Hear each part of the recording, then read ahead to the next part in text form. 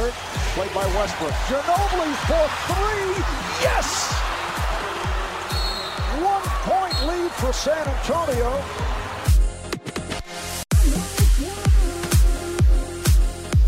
Terry, a long three. Bang! Jason Terry gives the Mavericks a 7-point lead with 33 seconds remaining. Rebound, O'Neal, coming up short. Horry for the win.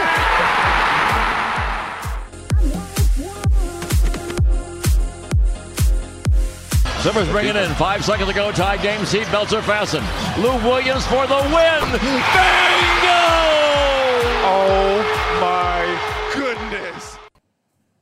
Hello, everyone, and welcome to another episode of the Six Man Podcast. I am your host, Cam Koenig, here broadcasting live from Wrigleyville, Chicago, Illinois. Joining with me tonight, somewhere off the campus of Indiana University, Purdue University, Indianapolis, is Zachary Barnett.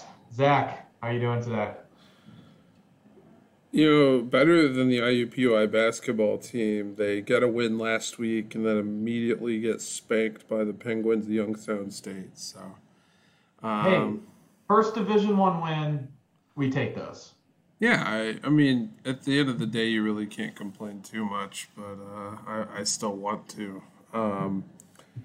But you know, it's a growing team. You know, that's kind of what their coach has been preaching all year, is patience from the players. So I give them a couple of years, they'll be back to their, 18 and 15, 18 and 12 kind of seasons where they can start to maybe get some momentum in recruiting and things like that.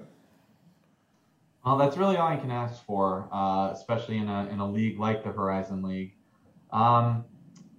So we are recording this on Monday, February the 21st. We are officially less than a month away from the kickoff of March Madness, the kickoff of the tournament. We have been wanting to do an episode like this for quite a while. This is basically going to be our, if you haven't paid attention to college basketball at all this year, now is a good time to start. This is going to be our primer for the last month of the season. There are some important games still to be decided with about, anywhere from a week or so to 2 weeks left of conference play. We're rolling into conference tournament time. And sooner than later, you will be filling out your bracket for your work office bracket challenge. And we are here to help you for this. But first things first, there is one thing that has kind of been dominating the past 24 hours in college basketball. That is the melee, the ruckus, the fricassee that happened at the end of the Michigan-Wisconsin game. If you hadn't seen it, Wisconsin won that game by about 15 points. However, Michigan kept their starters in basically the entire game. They were pressing Wisconsin's reserves in the last minute of the game.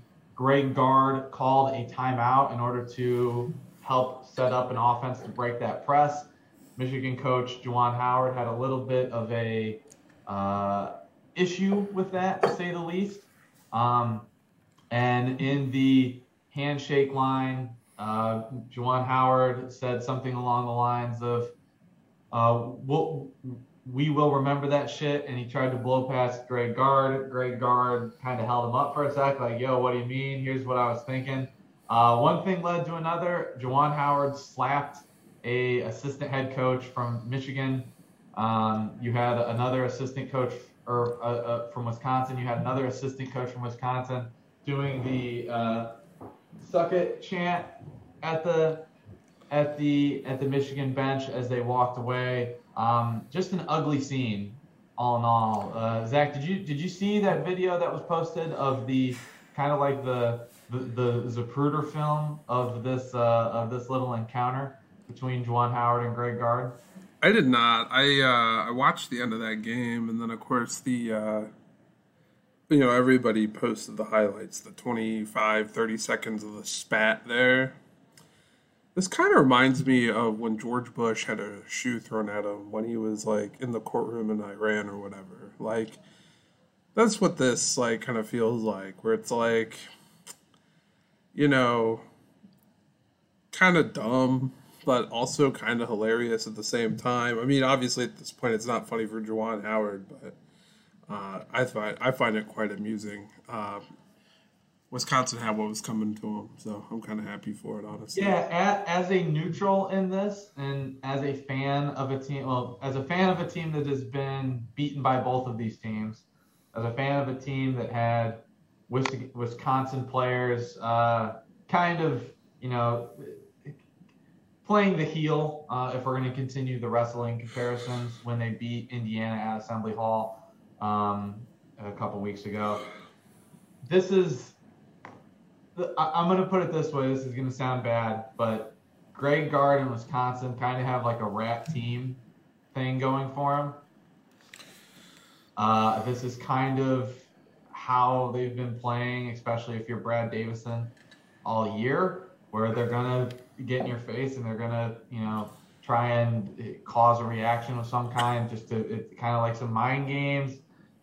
Brad Davidson has been pointed out that he kind of may or may not be a bit of a flop artist when he, his proficiency in drawing charges. But it is what it is. Juwan Howard has been suspended for the rest of Michigan's regular season, which I believe it's 5 games. 5 games.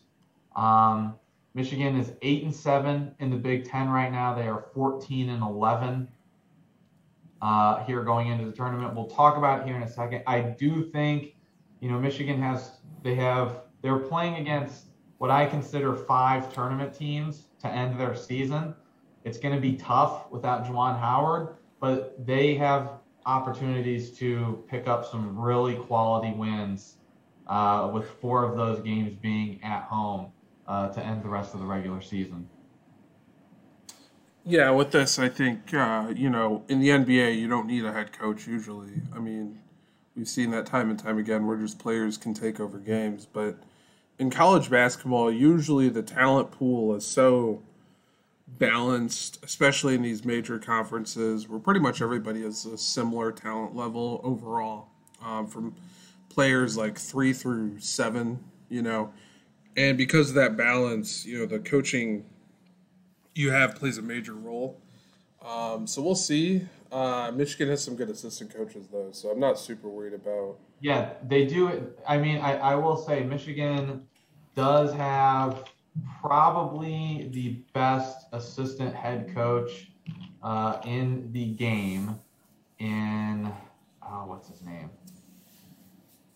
In Phil Martelli. If there's anyone who can lead that roster without Juwan Howard, it's going to be him. He's got. I mean, this is going to be a good opportunity for him. I do think Michigan is going to. I think the players are going to respond to this. They have, their next game. They have their next 2 games are against Rutgers and Illinois. Like I said, they have a thing with Illinois. That's going to be an interesting game as well. But like I said, I think it's a fair suspension in the long run. But with that out of the way, we are going to kind of dive in head first, really, to the state of college basketball with just under a month left before Selection Sunday. We're going to talk about the power conferences. We're going to talk about the major conferences. We're going to talk about it all, really. So how we're going to do this, we're basically just going to get you up to speed a little bit, give you the heads up, like, hey, here's who's at the top of the conferences. These are the teams that you're probably going to be seeing in March. We're not going to talk about them all. We certainly don't have that kind of time. But if something comes up, we will certainly spend a minute or 2 talking about a team if we have something to add. Zach, are you ready? Are you strapped in? I've done limited research. I've watched a lot of college basketball, so I'm hoping my hour or so I spent at work kind of compiling my thoughts and what games I've watched, which is quite a bit of, non-Power 5 schools basketball teams, is, the ESPN Plus value, paying $6.99 a month for that and watching every basketball game possible. So I'm hoping that, I have just enough to keep up with you on this. That's good to hear. So we're going to start with the Atlantic Coast Conference. I am thinking I'm seeing about 5 teams that I think are locks for the tournament. I don't necessarily think the bubble is really going to affect the ACC that much unless there's a really, really bad loss from one of these teams. But the teams I have Duke, who probably going to be a 1 or 2 seed, and then you have Notre Dame, Miami, North Carolina, and Wake Forest. All of those teams are sitting in the 12-4, 11-6 in conference. Notre Dame, Miami, and North Carolina are all 19-8. Wake Forest is 21-7. I would say they're definitely a lock. They picked up a really good win against Notre Dame. They almost knocked off Duke. They almost knocked off Miami. They have wins against North Carolina. This is the one thing I will say. I don't have much to say about the ACC. I do think, though, it's been a down year for the ACC, and that's kind of weird considering the expectations, the tradition, the overall level of talent, of coaching talent that is in the Atlantic Coast Conference. Obviously, this being Coach K's last year before John Shire takes over. He has Duke right now as the only ranked team in the ACC this year. Obviously, that's bolstered by likely top 4 pick Paolo Banchero. They're getting really good games out of Wendell Moore, who I think is going to be, an NBA draft pick this year. But the ACC, I think overall, top to bottom, much, much weaker than it has been in previous years, especially considering Virginia, Syracuse, Virginia Tech, Florida State, Louisville, Georgia Tech, all on the outside looking in going into the last week of February, Zach. Yeah, and one of the teams I really want to highlight here is the Florida State team. I was really high on them coming into the year, and they've really disappointed me. Obviously, they hung that banner up. This was we were top 4, whatever, when the season ended, and everybody's memed about that. But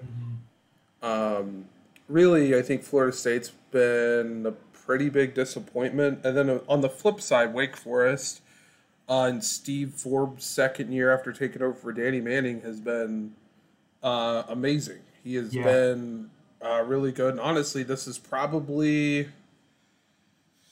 the best year they've had since Chris Paul played in a Wake Forest. Yeah, I think I think this definitely the work that Steve Forbes has done at Wake Forest, I think, puts him in, if you want to call it, the top 5 for National Coach of the Year. I certainly think, it should be between him and Bray for Coach of the Year in the ACC.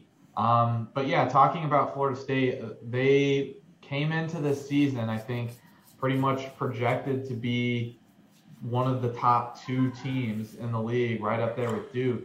And they're sitting at 7-9 in conference. They had a 6-game losing streak. They're 14-12 overall. They don't necessarily have a marquee out-of-conference win. I would say their best out-of-conference win is at Mizzou. So, this is a team that has certainly, the Leonard Hamilton has had a recipe for success the past couple years. They haven't necessarily had the star power, even though they have had really high draft picks in Patrick Williams and Scotty Barnes. A lot of those guys are based off of potential, and you just haven't necessarily seen that same player really kind of take over at Florida State this year. Yeah, and I mean, similarly, Louisville, who many kind of predicted would be middle of the pack, I think has still been pretty disappointing for their standards, only 12-14.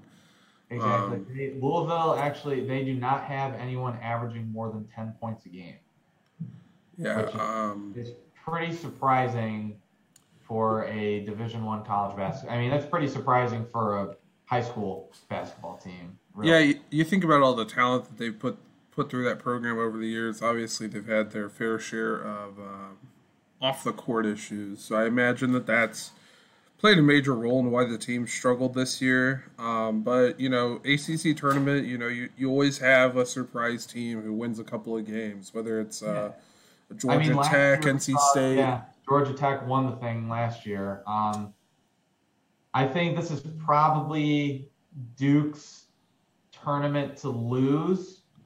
I think Duke's just the most talented team by a mile. Absolutely. But it's not really that close. I mean, North Carolina is probably second, but they don't play like a team.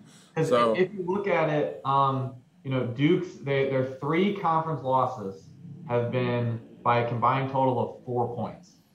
2 to Miami, 1 to Florida State, 1 to Virginia.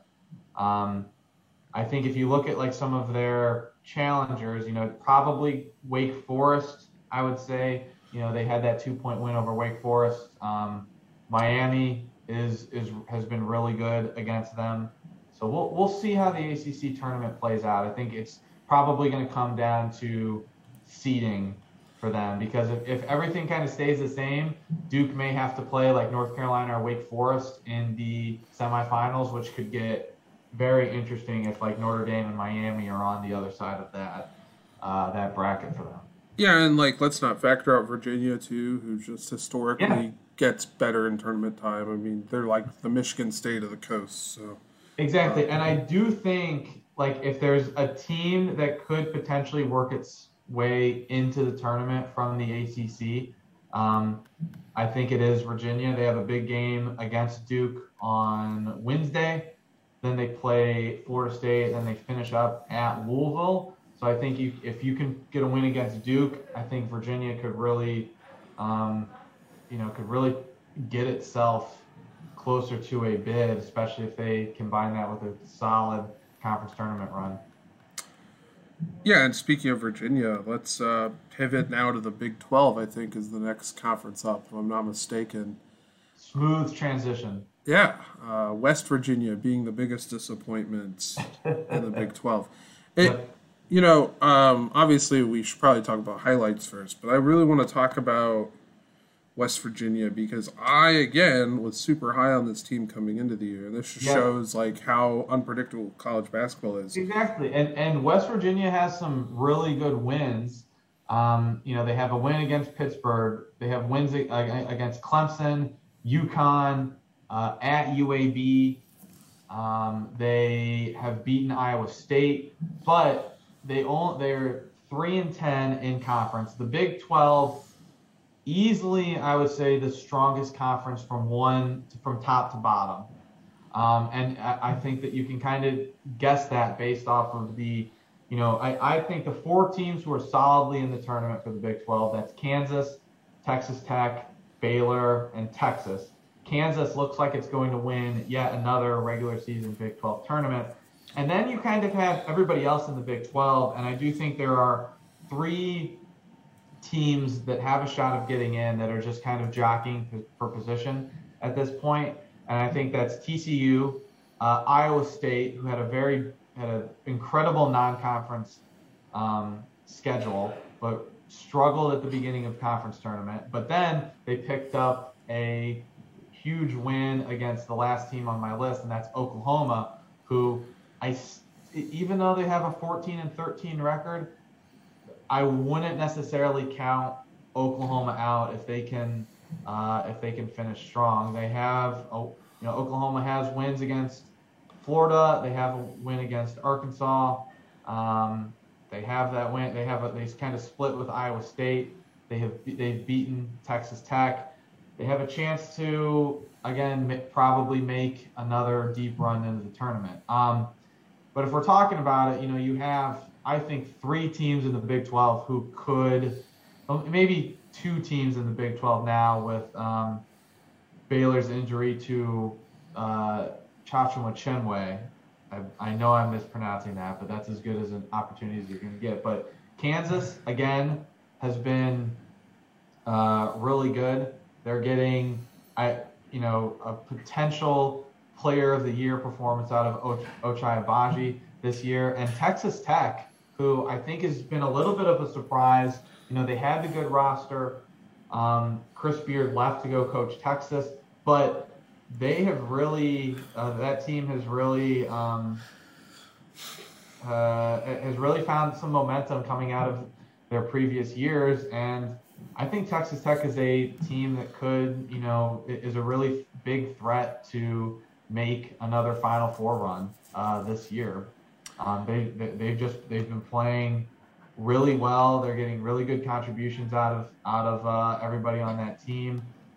They're 8th in net at the moment in the net rankings. They're 10th in KenPom. They're 2nd in adjusted defense. And I think that's really how Texas Tech could really be a threat going forward to some of these other top teams. Oppositely, I think Texas is not really a threat. I have watched a lot of Longhorns basketball because that's usually what our school has on, because whenever we're in the campus center or whatever. And I know Texas has beat Kansas and they've beat Iowa State pretty soundly. They have that win early this year against Tennessee. But I swear every time I watch a Texas game, they get up 10-15 and then they blow a lead, and it ends up being a 1 or 2 point game whether they win or lose. And come tournament time, that's just not how things are going to work for them. They blew it against Seton Hall early in the season. And then, of course, their game against Gonzaga, which they led most of the way, and then Gonzaga tore them to shreds at the end. Yeah, I think the problem with Texas is you don't really get too consistent of scoring from them. It's like if Courtney Ramey or Andrew Jones is off, then I think they sometimes struggle to find offense from other sources. Those two. So Andrew Jones had 20 points in the game against Texas Tech. Nobody else was in double digits. They shot 28%. Texas did from the field, and they have had other games like that where they kind of just struggle to score sometimes, and that really concerns me heading forward. I do think Texas is a good team. They have a win. They won their Big 12 SEC Challenge game against Tennessee. Yes, they have struggled against Texas Tech, but I do think the emotions that Texas Tech has brought into those games have really carried them. And I do think Texas, not a team that you're going to want to play. Not necessarily sure where they're going to fall on the bracket. But, if they come across a good defense, a really good defensive team, or if they come across a team that can get them into a track meet, that may be something that you want to avoid when you're filling yours out this year. Let's go back to the bubble teams. I think TCU should get in. I agree. I think TCU is probably the most secure of those teams. They are 5-7 in conference, but they still have 6 games left to go. 2 of those against West Virginia, and they have some opportunities to pick up wins against Texas, against Texas Tech, 2 against Kansas. Yeah, I think if they go 3-3 down the stretch here, and then maybe win a game or 2 in their tournament, they'll be fine. Here's the team that's really polarizing apparently on Twitter. Who the hell knew that Iowa State basketball had fans? And who knew that they were fans of our podcast too? Even even greater. I'm going to badmouth Iowa State here for a second. I think this team should not be in. I get they had a good non-conference schedule, but when you look at their non-conference wins, their best win, I think, was against a reeling team in Memphis at the beginning of the season. Well, I mean, you look at it. Let's look at it. They beat Xavier, who we're going to talk about the Big East here next. Xavier, I think, solidly in the tournament. They beat Creighton, a Big East team that's on the bubble, but still a solid team. And then they beat Iowa by 20 points. And Iowa, I think, Iowa snuck back into the top 25 this week. Again, I think another solid tournament team. But see, you can't follow those up with like blowout losses to West Virginia and blowout losses to teams like Kansas State. I get they beat Missouri, but I'm pretty sure everybody's beat Missouri this year. They had a rough start to their conference schedule. They're 5-9 only, but like 8 wins in the Big Ten, 7 wins in the Big 12. Like, may be good enough this year because like the Big 12 is that deep. And I do think they have had 2 back-to-back big wins at TCU against Oklahoma. They have a game Wednesday versus West Virginia. They have a game against Kansas State on Saturday with a Kansas State team who I do think is close to being on the bubble as well. They need to win their next 3, and then I could safely say that they've probably done it.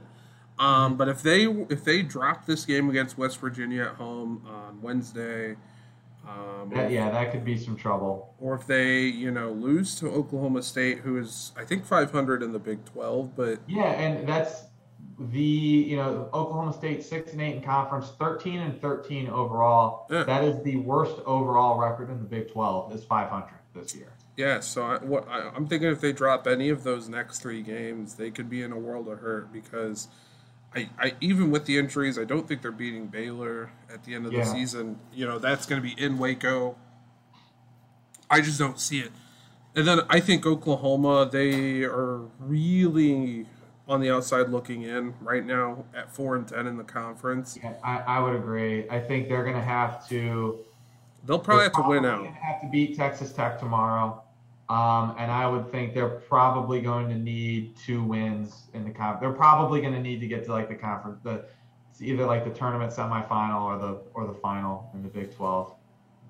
Yeah, I mean they got the Texas Tech game like you already said. That's massive.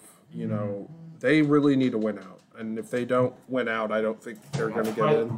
Let's look at this. Texas Tech has not lost at home this entire season. It is very difficult to go into Lubbock and win. Oklahoma is going to need Porter Moser's gang is going to have to find something. Well, and I mean historically, Texas Tech's never been an easy place to play. So that's the writing I think is on the wall for Oklahoma. Exactly. That's a long bus trip wherever you're coming from in the Big 12. Let's move on to our next conference. We got the Big East here. Big East, another strong year. Again, I think they're looking in like that 4-7 range. They have a decent depth that we necessarily kind of haven't seen from them like the past couple of years. Like they've kind of been like a 3-4 bid league the past couple of years, but I think they have a chance to get 7 teams in. The 4 that are definite, we have Providence, Villanova, UConn, and then I'm going to call it 5. Providence, Villanova, UConn, Marquette, and Xavier, I think, are pretty much locked on to the bubble. I think Villanova has, they picked up a big win against Providence last week. They have another game against Providence as well as the game at UConn tomorrow. I think Villanova wins those 2 games and, wins the Big East tournament. I think Villanova has a chance to be a 1 seed in the, in March Madness. The two teams on the bubble, I think you have Creighton and Seton Hall. Creighton projected right now as the last team in the tournament. Seton Hall, a 8 seed, which is, I guess, further off the bubble than I thought. But the Big East has had some, very entertaining basketball this year. Ed Cooley's squad in Providence, 22-3 on the year. Their only losses, a bad loss to Virginia, a blowout to Marquette, and then a overtime loss to Villanova. But you're looking at a Providence team that has a win at Wisconsin, a win versus Texas Tech, a win versus Vermont, who we're going to be talking about towards the end of the show. They're getting some really good scoring. They have some really good depth options as well. They've had, Al-Jalai Durham transfer in from IU, Nate Watson averaging 14 points a game for them. I really like this Providence team, and I really think Ed Cooley has something going for him. And I'm going to be very interested to see the rematch between them and Villanova on March 1st. I think that's going to be a must-watch game here as we head into the last couple weeks. Yeah, you factor that in, and I watched Providence this weekend. Butler had them dead to rights, up 19 late in the second half, and they came back and won in overtime in Hinkle Fieldhouse. Not an easy place to get a win, especially like that.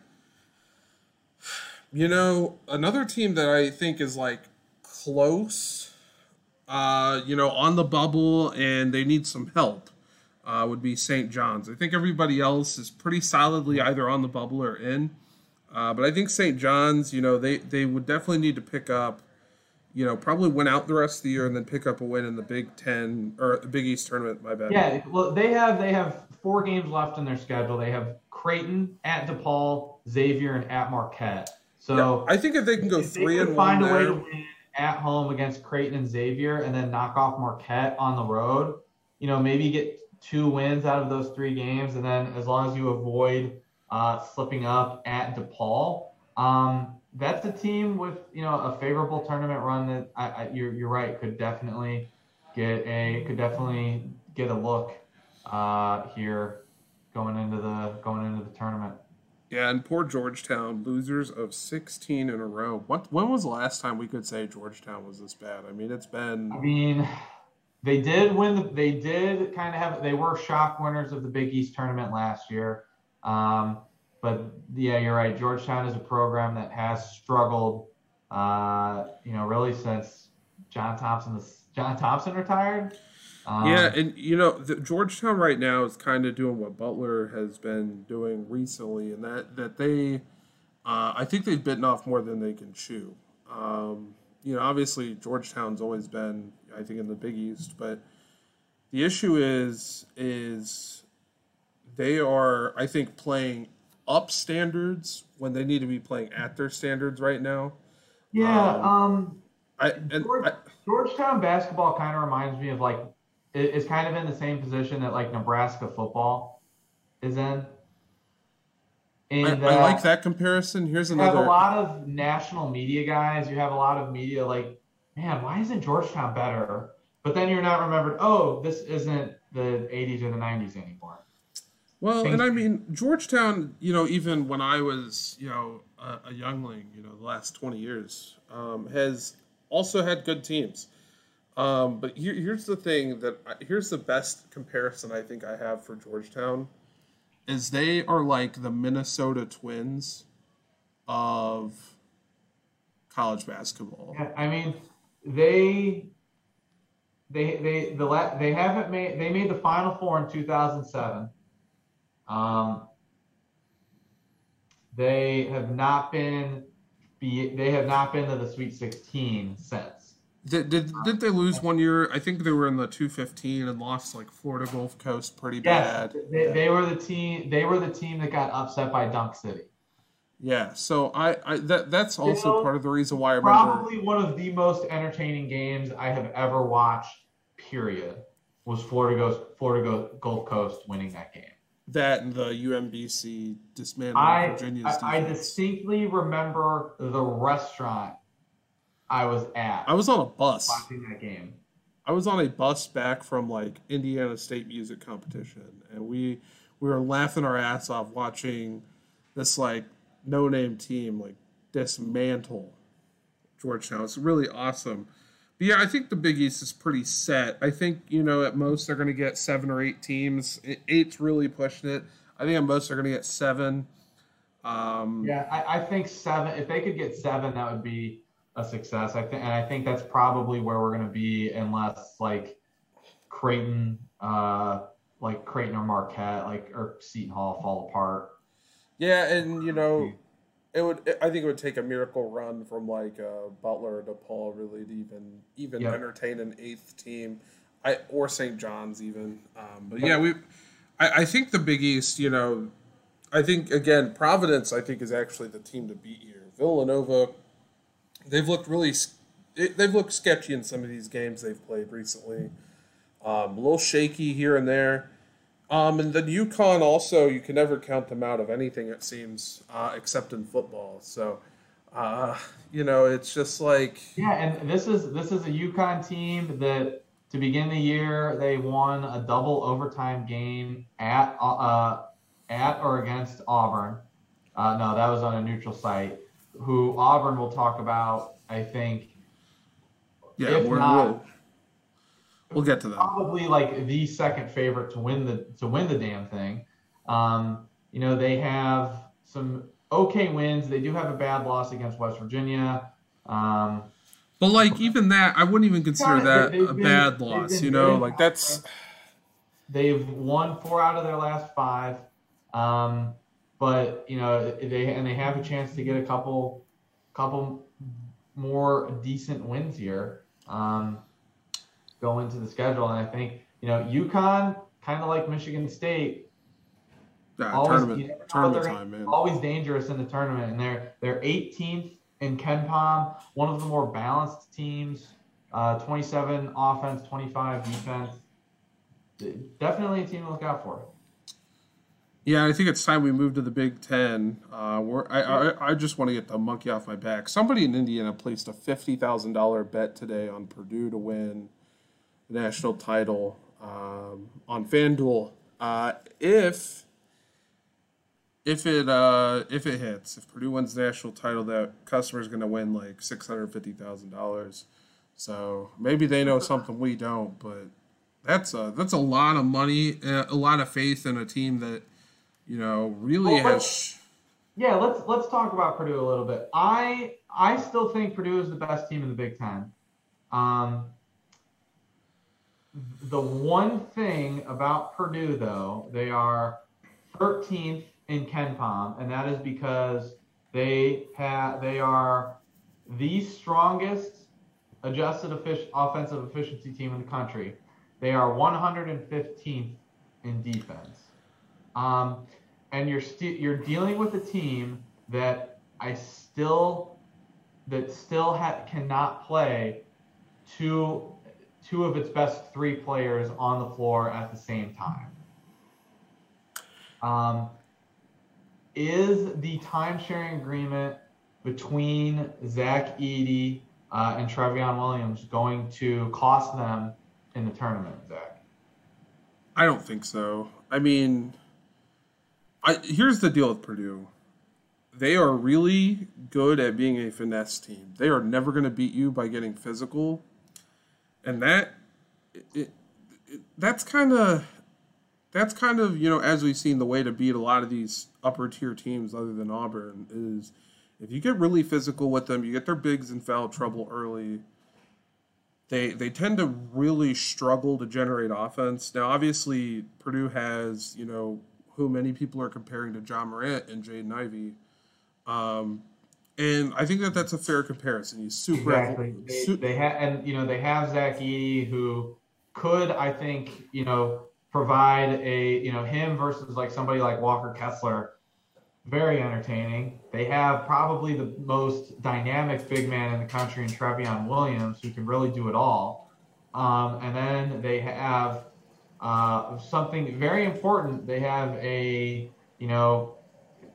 somewhat, the percentage may not. They've got like 3 guys who shoot 70% from 3.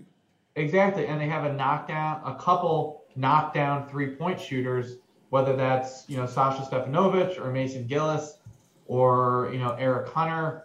Even Jay Nivey can shoot. He's exactly. he's kind of sagged off a little bit here recently, but I mean, I know he hasn't been playing a whole lot. He's kind of been in Painter's doghouse, but like Brandon Newman is really good defensively.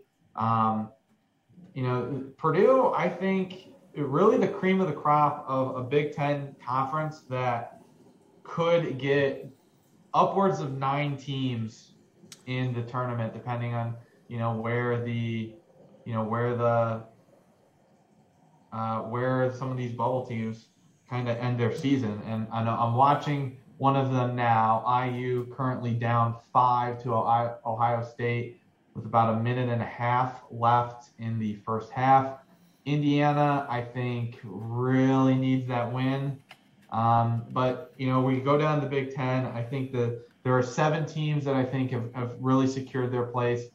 Purdue, obviously, you have Illinois, Wisconsin, Ohio State, Rutgers, Michigan State, and Iowa, with the 2 teams on the bubble. And if you're going to look at if the first 2 teams that I think come to mind when I think of a bubble this year, Michigan and Indiana.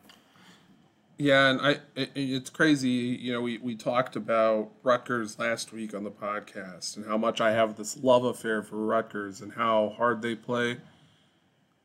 I am amazed, how many people still say Rutgers should be out when they are 10-6, and I would argue one of the deepest conferences, in America. You're talking about 1 through 9 is tournament teams, and then you still have to go to College Park in Maryland. You still have to go to Minnesota.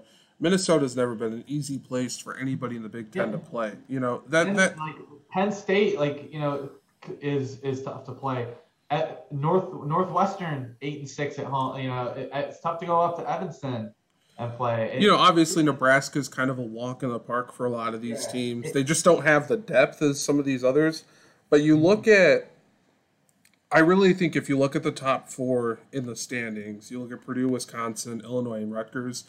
One of the things that stands out over other conferences is the amount of players that are capable on those rosters. Yeah. And I think this even extends down to Ohio State and Michigan State as well, to a lesser extent. But, Purdue has a 1 through 11 of all of these guys could play meaningful minutes on a Division I roster.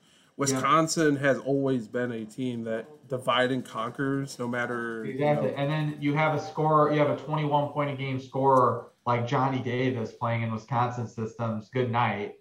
You have, the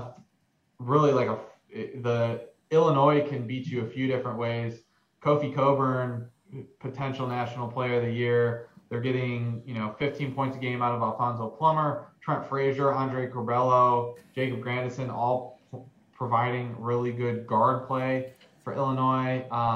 Even a team like Rutgers, Ron Harper Jr. has probably been the X factor in the Big Ten this year. Do you remember the text I sent you the other day where I said Ron Harper Jr. is the next Malcolm Brogdon? I have a feeling Ron Harper Jr. is going to go 50th in this draft, or 40 to 50th, and he's he's going to be a starter in his second year, just because he's really gritty. He plays stunning defense, but also, he's just a guy who can get you a bucket when you need him to. He is probably the guy to go and get you a bucket in the Big Ten this year. Yeah, he's been really good. Obviously, highlighted, I think, by them knocking off the number 1 team, Purdue, off his massive half-court 3. Yeah, I like where the Big Ten stands. I think 8 is probably the number that they're going to end up with. I think one of Michigan. I think it's going to be one of. It's going to be 7 or 8. I think it's going to be either one of Michigan or Indiana, or they're going to find, or like both of those teams are going to be playing in the NIT this year, unfortunately. Yeah, and it really sucks because I think Indiana started off really hot, but they kind of hit a wall here. Trace Jackson Davis have struggled a little bit. Yeah, he has been, him and Race Thompson have been kind of cold recently. After Trace Jackson Davis had his 40-point game against who was that? But he set the Assembly Hall record, earlier this year. Indiana has lost their last 4. Now is Finney don't they have a couple of injuries too of guys who might come back later this season? Yeah, Rob Finney has been beat up a lot of the year. Obviously they had that disciplinary scenario against Northwestern. That's a game that they really should have won. Yeah, that was a game they blew. Let's not call what it is. But you're talking about a guy in Trace Jackson Davis who he went and he got 30 in their last game that lost to Wisconsin. But if you look at the 3 games he had coming into that and their losses, 3 for 9 against Illinois, 4 for 13 against Northwestern, 5 for 13 against Michigan State. Obviously he only played 11 minutes again in that win against Purdue. So it's like this is an Indiana team that can win without him producing. But this is a guy who was a preseason All-American. They're going to need him to step it up down the stretch as they go into halftime down 5 against Ohio State in Columbus. One of the other things I really wanted to talk about in the Big Ten real quick was you are going to be tempted to put Michigan State deep in this tournament because Tom Izzo is the master of March. I'm telling you now, don't do that. I do not think this Michigan State team has They don't have a guy. I don't think they have the depth. They don't have the guy to really make another deep run. If we look at bracketology at the moment, if you look at where Lenardi has them as a 5 seed, if they end up as a 5 seed, I'm probably going to pick that 5-12 upset. Yeah, I'm with you. Again, this is a team. They have Gabe Brown, who has been playing really well this year. The senior leader for them, averaging 12 points a game. But then you have, Malik Hall, Max Christie, Marcus Bingham, Joey Hauser. There's not really that number 2 guy. They are 1-4 in their last 5. I do worry about them coming down the stretch. They have a game at Iowa. They play Purdue. They have a game at Michigan, at Ohio State. This could be a tough stretch for them, even as they are ranked 27th in KenPom. But nothing about Michigan State really just kind of knocks you back or like really makes you look, makes you take a second look at this team. Yeah, it's funny though. There was a Michigan State team that was like that. Oh, I don't know, 8-9 years ago that ended up making the Final Four, if I remember correctly. So I think again it's going to come down to can Izzo have another Magic March run, and I think he's perfectly capable of. But I think it's time we move on to the Pac-12 here. Yes, let's do. Pac-12, probably the most top-heavy power conference. I think you're looking at a Pac-12 conference that has been down historically, but you're looking at a Pac-12 conference that had USC. It really felt like had an Elite 8 run last year, where they really gave it their all to make it there.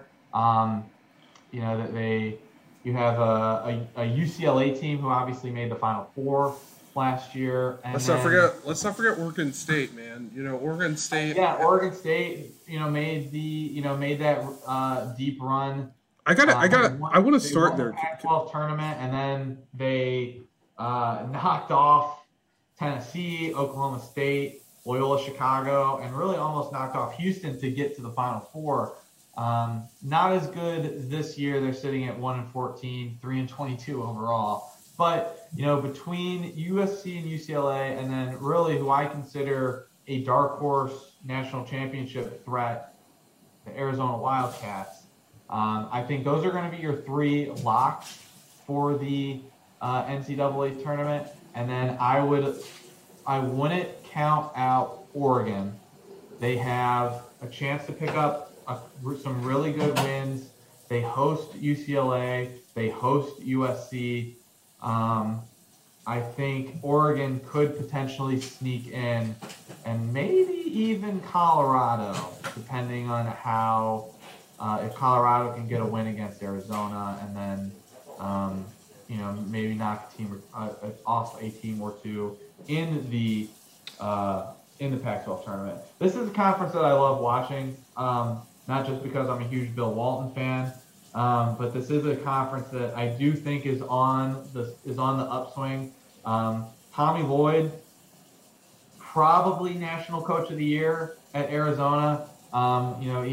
Coming out of the assistant job at Gonzaga, they are 24-2. Their only losses at Tennessee in a 4-point game, at UCLA. It's hard to play in Pauley Pavilion. They have a lottery pick in Benedict Mathurin.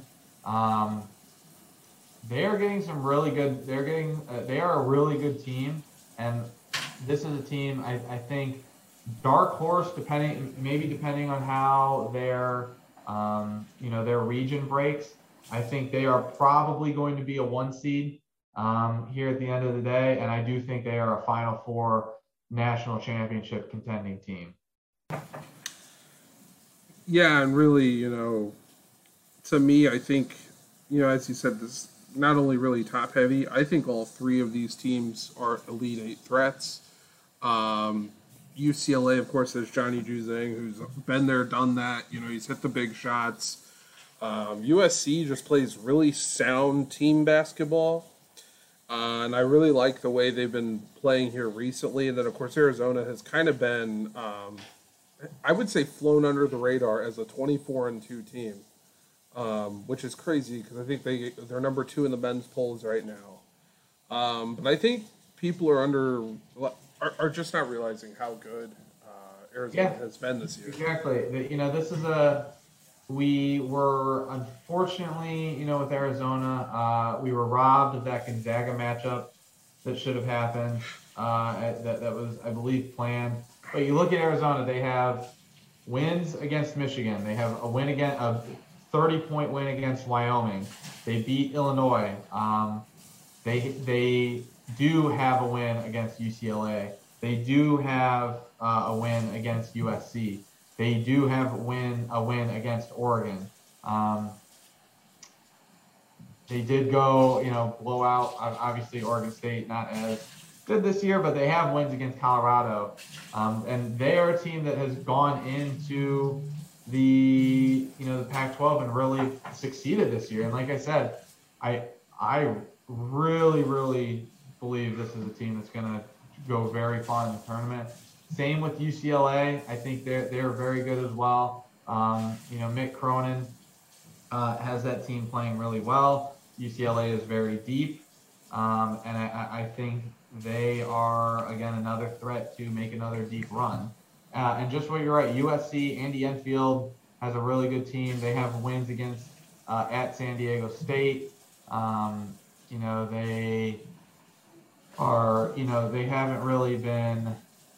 They haven't been blown out. Obviously, they struggle against Stanford for whatever reason. But they have, really good players in Isaiah Mobley and Boogie Ellis. Drew Peterson, almost had a 35-point game against USC. He has, he almost like fucked around and got a triple double, or basically. So that's another team. I think they're built to make another deep run. Yeah, and the last team I want to hit on is the Oregon Ducks. I don't understand this team. Their out of conference schedule's crazy. They beat SMU one day, then they lose by 32 to BYU.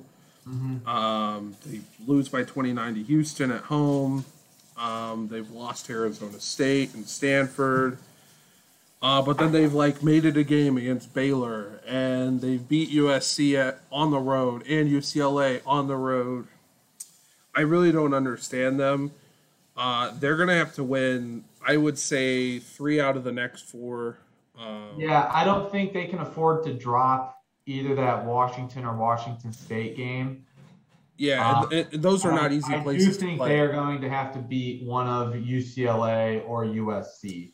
Yeah, Washington. I think they're another team. You lump them in with Indiana and Michigan as your really solid bubble teams. I actually put them more with St. John's just because of the inconsistency. That inconsistency, getting blown out twice by Arizona State is not what you want to see out of a team, making the tournament. So yeah. I would put them right in that St. John's tier of you need a lot of work. If you can win 3 out of 4, you're knocking on the door of the bubble. And a couple wins in your tournament just erases all that. Numbers aren't really on their side either. Currently 70 seconds. Yeah. 10 palm. 63rd in net, a little bit better, but they have a couple quad 1 wins. But it's going to be you're right. Oregon probably needs a conference tournament run. Probably one or again, like I said, I think they need to beat one of UCLA or USC, and then they probably need to score a knockout win against one of those 3 teams in the conference tournament at some point. That finishes up the Pac-12, so we're now on to our last major conference, the SEC. Again, very top-heavy. Very deep team. I do think the SEC at one point probably was on pace to get 10 or 11 teams into the tournament. I think the top half of the SEC has really pulled away from the bottom half. And as we go down the list, Auburn, number 3 team in the country right now, have been number 1. They have the triple-double machine in Walker Kessler. They have who I think is going to be the number 1 pick in Jabari Smith. So you're looking at them as a national championship candidate. You have Kentucky, who is probably a Final Four national championship contender as well, with Oscar Tshiebwe, who is averaging 16 points and 16 rebounds a game.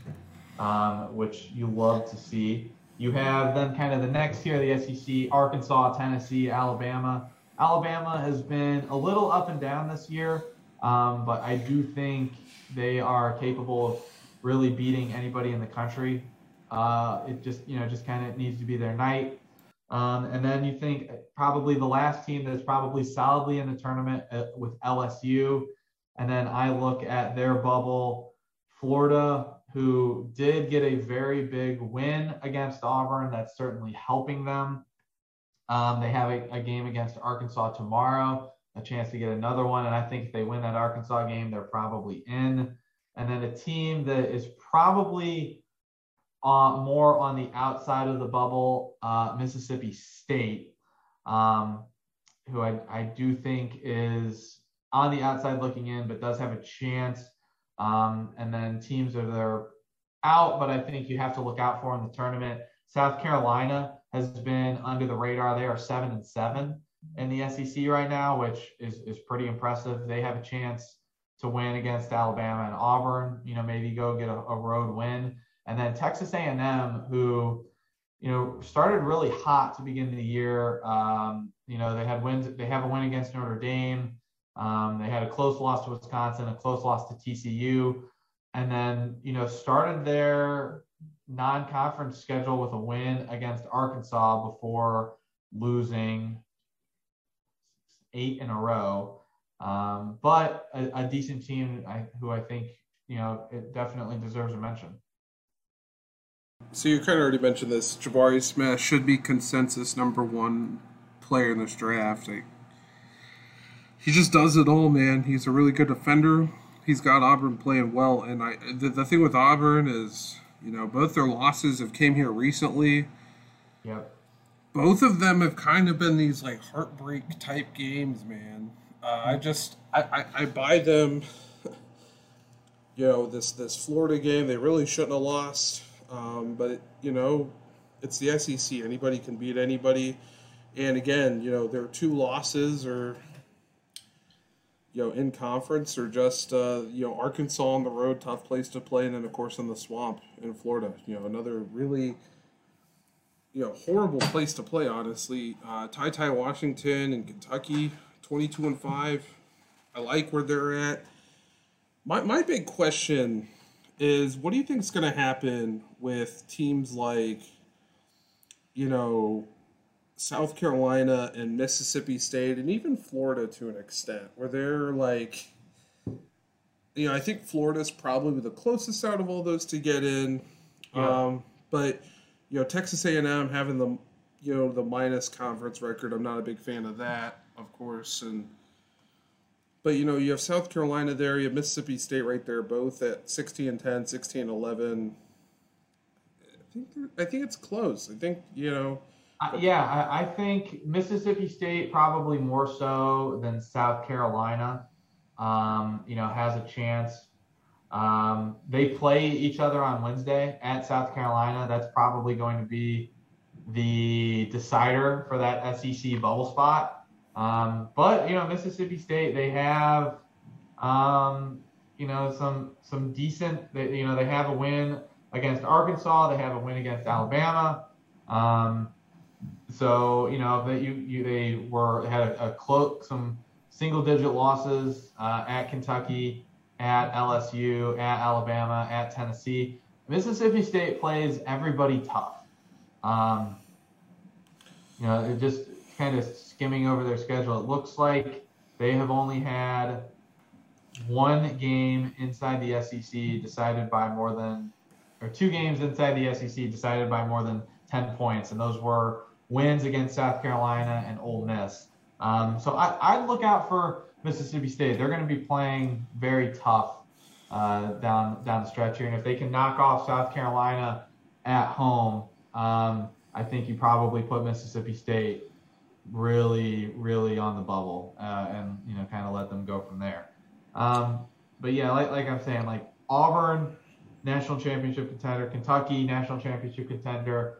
I think Arkansas, Tennessee, Alabama can beat anybody they go up against on the right day. I think the SEC probably, depending on where the brackets break, I mean, that's a conference that could probably get 4 or 5 teams in the Sweet 16, depending on who gets hot. Yeah, and I actually want to conclude our SEC talk with how soon after the season does Tom Crean get the axe in Georgia? If not already. When is their last game? So their last game is March 5th at Missouri at 2:30 p.m. Central.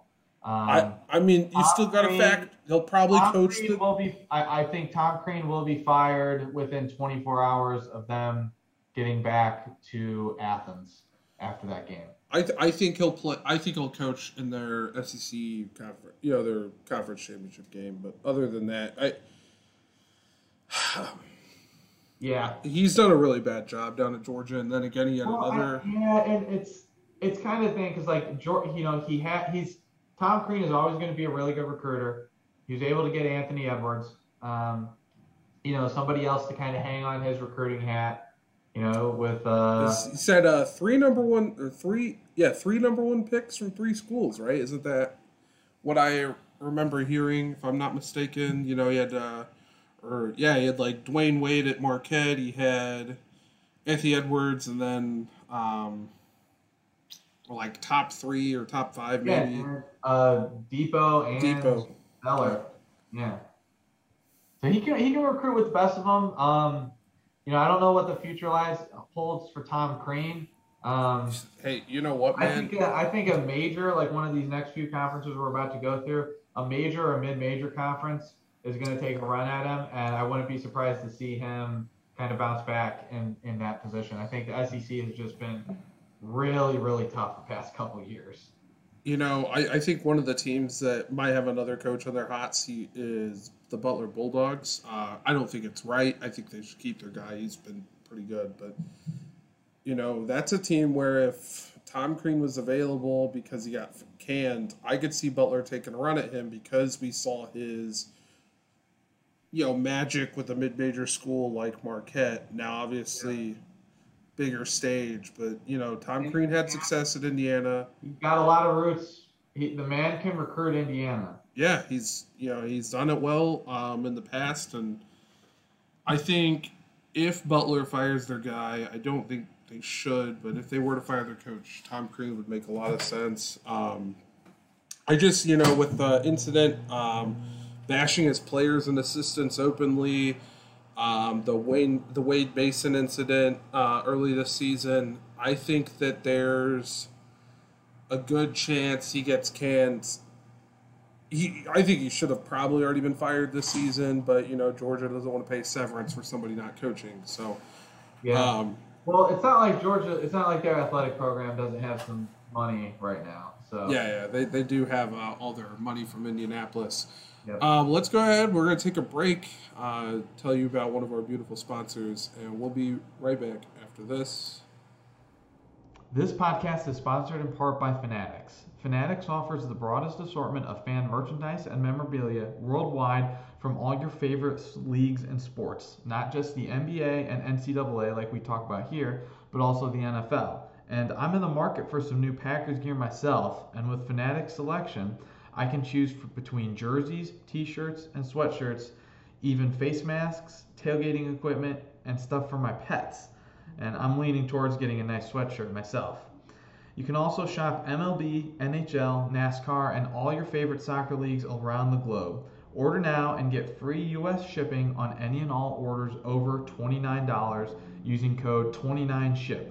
Again, that's 29SHIP 29SHIP. And now, back to the podcast. Welcome back. It's time to talk mid-majors, right? We're mid-majors. We got a good starting point. I'm going to start with the major conferences. These are the conferences that you would think would get, in that 2 to 3 bid range. First is the A10, who I think, unfortunately, has to be up there with the ACC in terms of most disappointing conference. The A10, I think, is pretty solidly a one-bid league this year. And that's including Davidson sitting at 22-4. St. Bonaventure came into the season ranked in the top 20. There was some hype around Dayton, VCU, Richmond. None of those teams have really been all that good this year. And I do think, unfortunately, Davidson, unless they kind of lose in their conference title game to like a VCU or a Dayton, I think Davidson's probably on the outside looking in of the NCAA tournament. I think they may need to win the A10 because even now at 22-4, they are basically sitting as a 12 seed in the tournament. Wow. This year kind of reminds me a lot of the year that Evansville went 29-5 and lost in the Valley Finals to, last second heave from Northern Iowa. In that a lot of conferences are so balanced that a lot of the at-large bids are going to be eaten up by teams that lose in their conference semis and stuff like that. So there's so many bubble teams that we've kind of talked about. here's one of the things, for me at least, that I always think about when I'm thinking about the Atlantic 10 is that their conference tournament is a everybody can beat everybody type of event. It doesn't matter how good you've been historically against a team or that season. It's a very, there's 6 teams there where it's an absolute brawl for the only guaranteed bid. I know you kind of said you're down on the Spiders a little bit in Richmond. VCU's been pretty consistent this year. Dayton's been, I think Dayton's been a weird team. They've had some injury issues. COVID caught them at a really bad time, and then Davidson really started out the gates pretty hot, but they kind of fell apart here recently. The 2 conference losses at home to VCU, not the best, even though it was just a 2-point loss, and then at Rhode Island. Again, it's hard to win on the road in college basketball, but you would think Davidson would be able to go in and beat the Rams and take care of some business. Really, Davidson's problem is their defense. They have allowed some high-scoring games. They are a team that is going to just try and outrun you, try and play the game in the 80s. But that means their opponent is going to play the game in the 70s. And if the offense isn't there, which it normally has been, they are 12th in adjusted efficiency, but 192nd in adjusted defense. So here's my thing with Davidson. I've watched a couple of their games. They've been on ESPN Plus. I think that that they have a really awkward draw here. There's a couple of these bottom tier teams, like Rhode Island and Fordham, that have really good defenses, specifically zone, which is something that Davidson has really struggled against this season. I would be interested in looking at how Davidson's going to do against some of these more defensive-minded teams like your St. Louis, like VCU. St. Bonaventure is similar to Davidson, is that they kind of want to get out and run a little bit. And then Dayton, I really don't know how to describe Dayton's style of play. They're kind of inconsistent as well. So I would be interested to see, if maybe, let's say Davidson wins out, loses in the finals to Dayton or VCU. It's a close game. Maybe they can get 2 bids, but I think I'm inclined to agree with you that they're a 1-bid league this year. Yeah, I think they'd probably be looking at a last 4 in type situation if that's the case.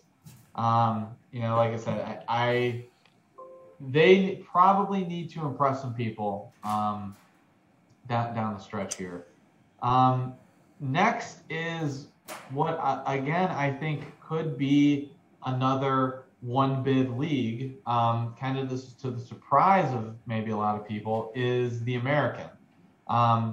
Houston, obviously coming off of that Final Four run last year, they had a bit of a tough stretch, and I think they let a couple teams onto the bubble in SMU and Houston.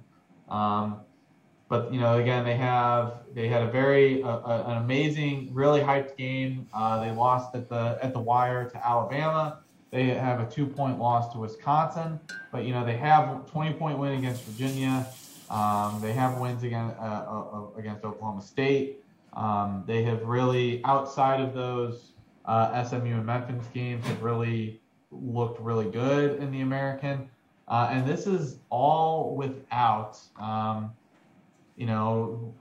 think their best player in Marcus Sasser, who was injured earlier in the year. So this is a Houston team that has been impressive. I'm not entirely sure if they're capable of making another deep run, But, if you're going to talk about the bubble teams, you have SMU and Memphis, who I do think have outside chances to get in. SMU, they had a 16-point win against Memphis. They have a chance to go and play at Houston. They have a chance to pick up, I think, a decent win against Cincinnati. And then, you look at a Memphis team coached by Penny Hardaway. They obviously were extremely hyped coming into the year. They had a win against St. Louis. They had a win against Western Kentucky, who had been good, a win against Virginia Tech.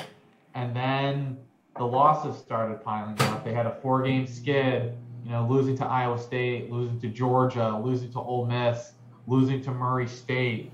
And their 9-5 conference record with losses, to East Carolina and UCF and Tulane have not really been helping them all that much. Well, and you kind of mentioned it there. That loss against Murray State, at least right now, doesn't look super bad on paper. Yeah. My biggest thing with this conference is I miss the old Wichita State teams, man. I really miss the Shocker Nation showing up and ruining people's day. I hate Kelvin Sampson with the fiery passions of hell.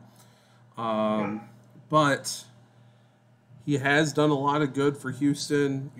It's only a matter of time probably before he gets caught, with recruiting issues again. But, I will say this, SMU, I would say I would put SMU in right now.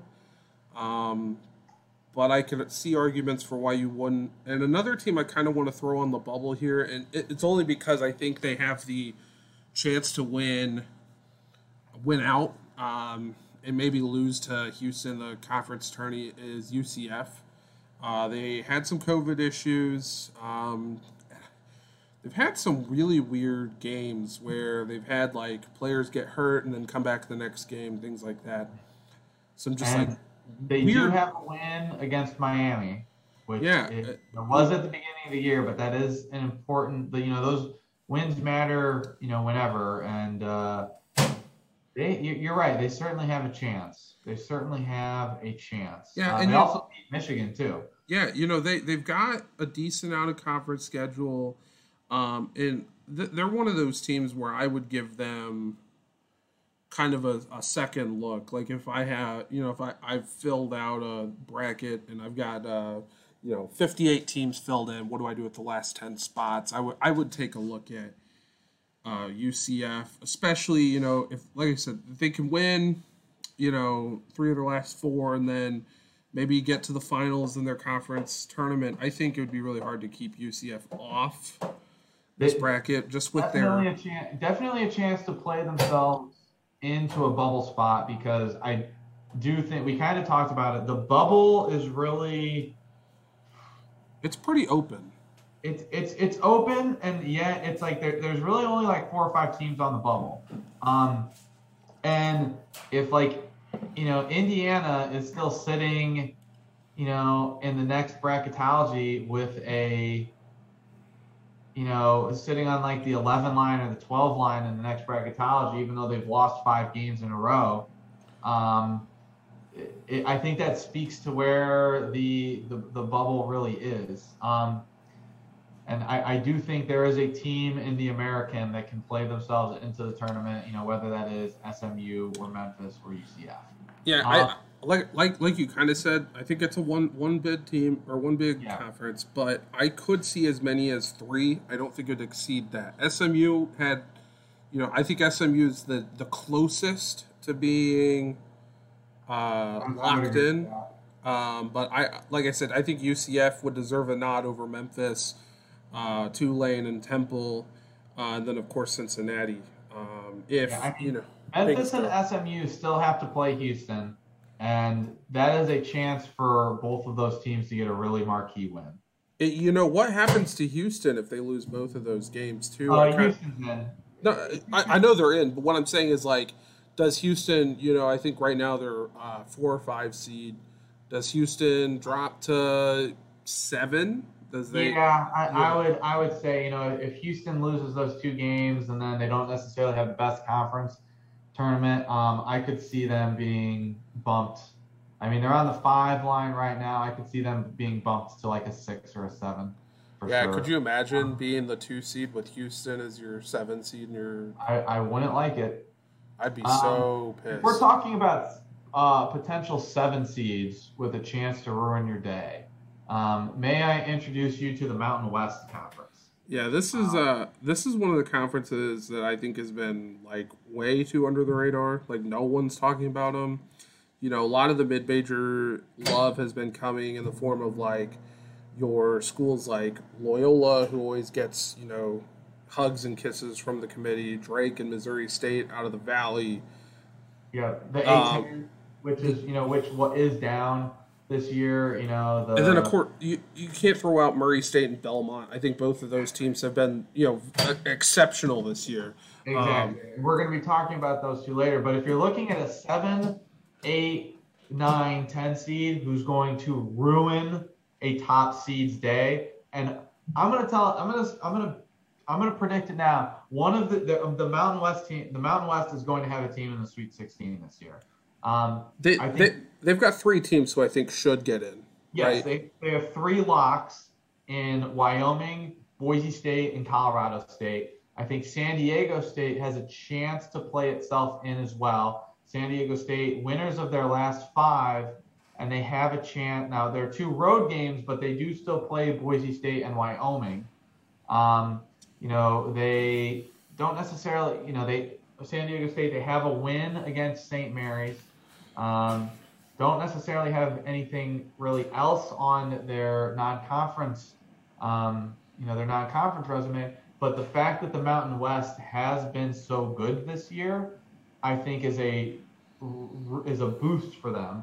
And you're talking at Mountain West teams: Boise State 21-6, Wyoming 22-4, Colorado State 21-4.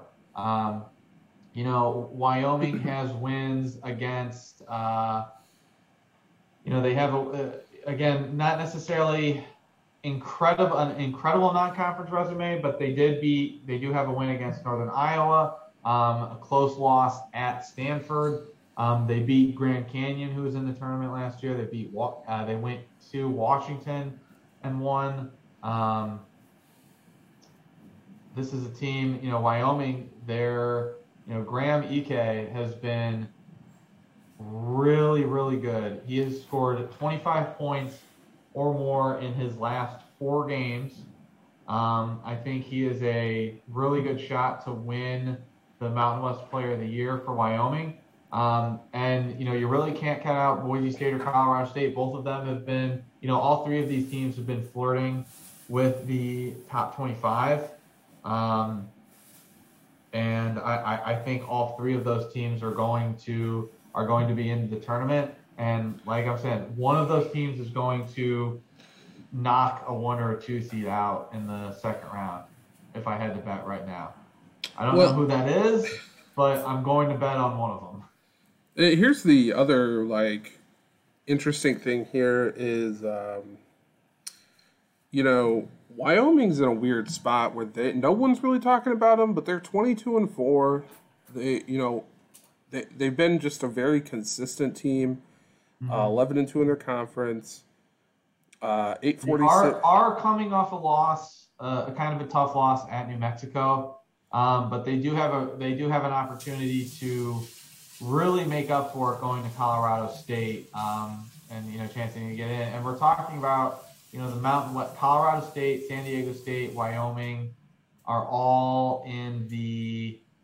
I think all 4 actually in Boise State too are all in the top 30 or top 38 when it comes to net, and they look really good in terms of KenPom as well. They're all within the top 50 in KenPom.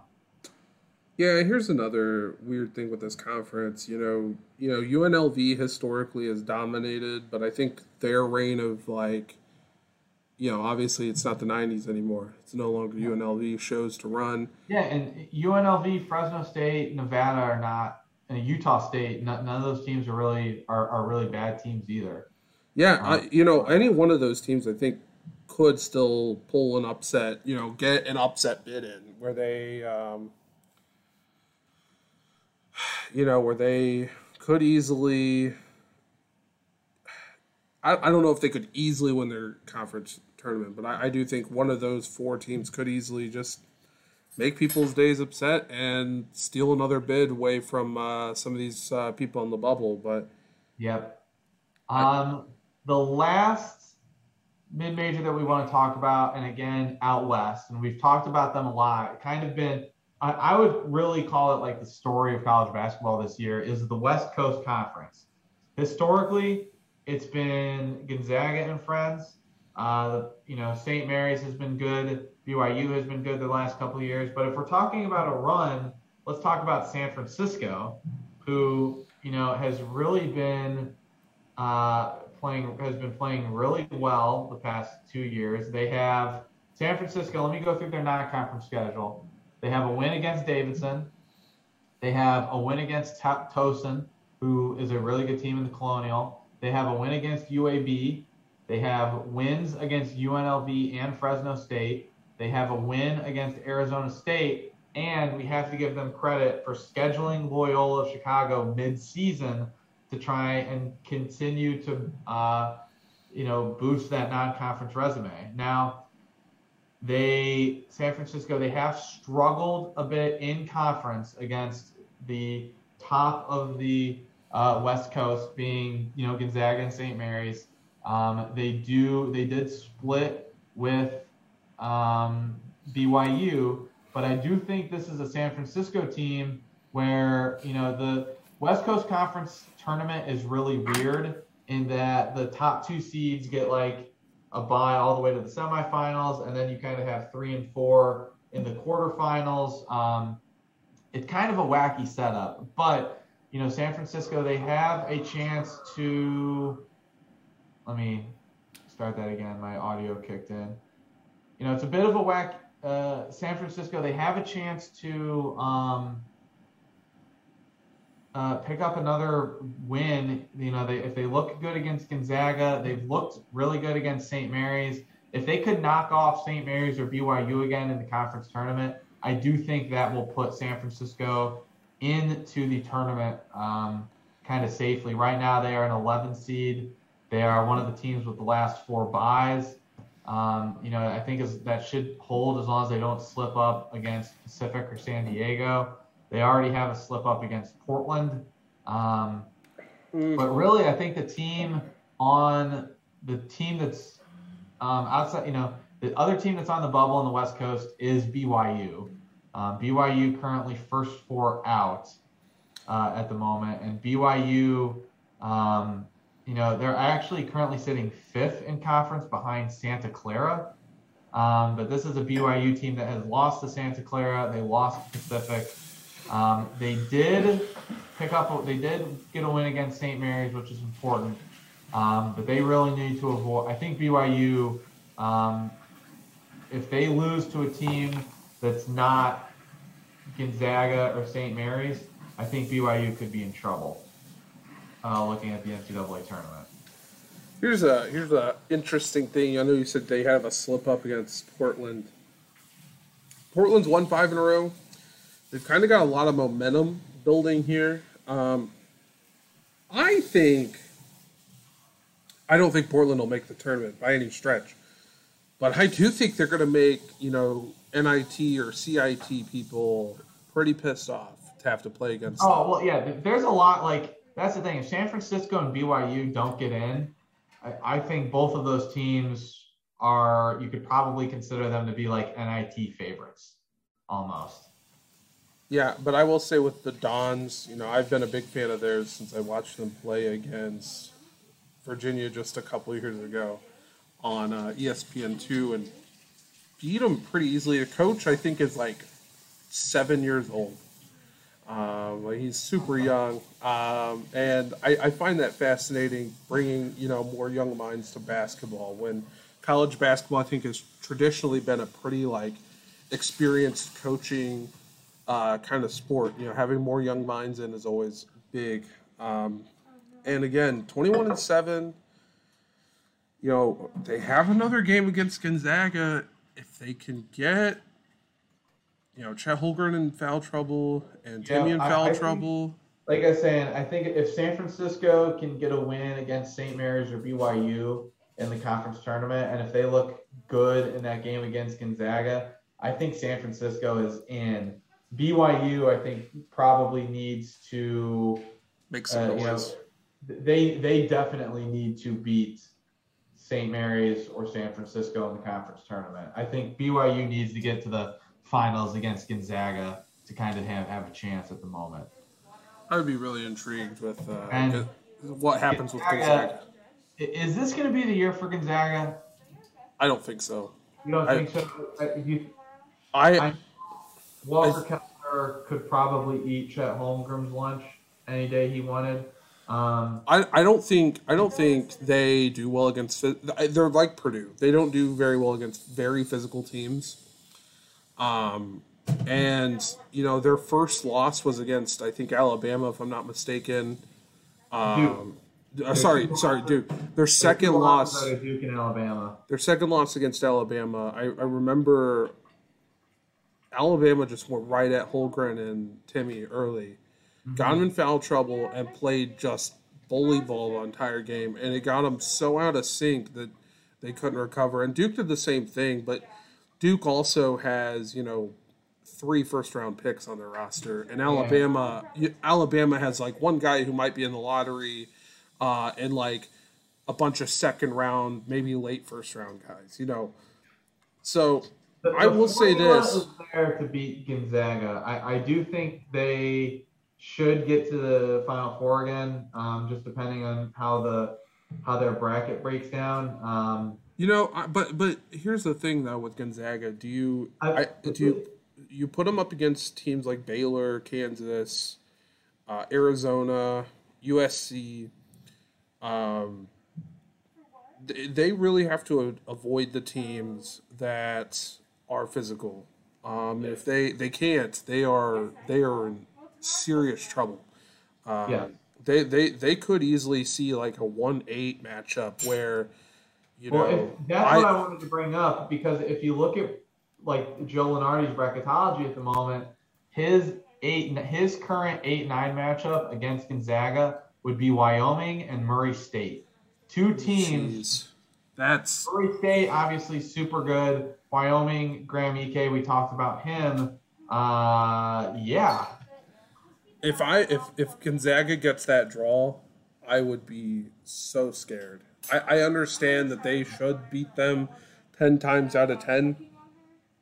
Yeah, and even if you look at like Jerry Palm's bracketology, Boise State versus Davidson, I mean, you have to say this is probably the deepest 8-9 field in forever, I feel like.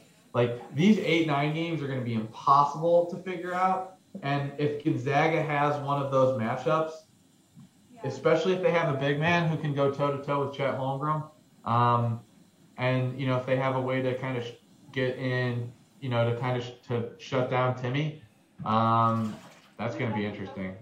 But I do think Gonzaga should be among the favorites.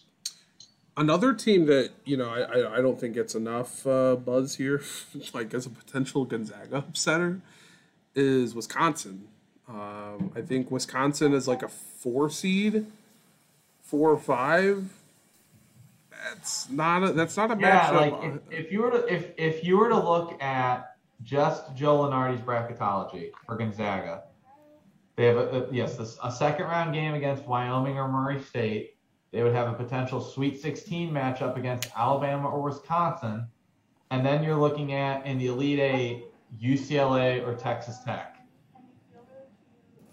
That if you truly want to talk about a national title run, that could potentially be like the best run from any team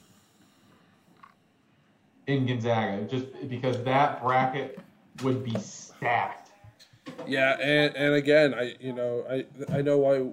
Another reason why I don't like them winning the national title is like you get these mid-major teams and they get on a heater. You get to those Elite Eight, Final Four, Final Two matchups, and you've already dogfought your way there. Dogfight in the last two spots, as we've seen with Loyola, as we've seen with some schools in the past. Really hard to do. Yeah. So. And this is a year. Last year Last year the feeling was it was Gonzaga and Baylor versus everybody. They got to the national championship. They, proved us right. This year, I don't necessarily think we can say that there's one favorite. Even, one or two favorites. Like, even if you look at, if you ask me, Cam, who's going to win the national title this year, I could probably rattle off, 7 or 8 teams. And you're going to be wrong. Yeah, Arizona, Auburn, Purdue. Even if you look at the top 25, Kansas, Kentucky, Duke, Villanova, Texas Tech, Providence can make a deep run. UCLA can make a deep run. Wisconsin can make a deep run. Illinois can make a deep run. It's truly wide open. And speaking of things that are wide open, we have a couple conferences that we want to highlight real quick. These are your mid majors. These are the potential bid stealers. First and foremost, we have Loyola Chicago in the Missouri Valley Conference. Loyola Chicago, the Missouri Valley has been pretty good this year, and Loyola Chicago does have 4 conference losses: 2 to Drake, 1 to Bradley, 1 to Missouri State. I don't think Loyola Chicago is really going to fall out of the tournament. They have a game against Evansville. They have a game at Northern Iowa to end the conference season. They're currently beating Illinois State at halftime right now. But that's a team where if they don't get to their conference tournament final, or if they lose their conference tournament to a Northern Iowa, Missouri State, or Drake, I think Missouri State and Drake really have a potential to steal a bid, and Loyola State could knock a team like Michigan or Indiana or Mississippi State or BYU, San Francisco off the bubble, because I do think the committee loves Loyola Chicago. They have a win against San Francisco, so you already have the head-to-head. They have 2 close losses against Michigan State and Auburn. They've beaten Arizona State. They have beaten DePaul. They've beaten Vanderbilt. They're probably in, but you do have to, I would say the Missouri Valley, you are going to want to pay attention to that tournament. Yeah, and I would say right now, if you're going to put money on who's going to win that, I would put the money on Drake. They match up very well against Loyola. They've beaten them twice. I would say it's Drake's conference turning to lose this season. Ooh, interesting. I don't buy Northern Iowa, and Missouri State. They always tend to flame out in the conference tournament, but I think Drake has a really good shot at winning that conference overall, just because they match up so well against the top teams. And they have a really good scorer in Tucker DeVries, a freshman who you're going to be seeing a lot of. I would expect Drake. Obviously they've had some recent tournament history. They have a chance to step up, because we didn't really mention it. Loyola Chicago is leaving for the Atlantic 10 next year. Man, isn't that awesome? The A10 is going to get even more. I think that's going to be a rising tide for the A10. So someone's going to have to step up into the Missouri Valley, and that leads us into our next conference, which is the Ohio Valley Conference. This is a 2-team race. You have Murray State and Belmont. Murray State obviously ranked 19th. They play on Thursday too. They have a game on Thursday at 9 p.m. That will decide which of the two gets in, I think. Yep. And then, but if we're talking about the Missouri Valley, they're adding Illinois Chicago and they're adding Murray State. So obviously, we probably would have liked to see Murray State, Murray State play Loyola, one for like a year in the Ohio Valley. But Belmont, I think is sitting on the bubble as well. If they could beat Murray State on Thursday, I think it's going to make things really interesting if the two of them get to the conference tournament. Belmont is going to have to beat Morehead State. They have 3 21 teams right at the top of the Ohio Valley. Exactly. Like the Ohio Valley has been very strong, and Belmont and Belmont too is going to be in the Missouri Valley. So we're going to continue to see this Belmont Missouri State dogfight, which will be interesting. Obviously, that's going to clear things up in the Ohio Valley for Morehead State coming here in the future, and then they're also, I believe, like Southern Indiana is if they do decide to move up from Division II, that's a pretty natural landing spot for them.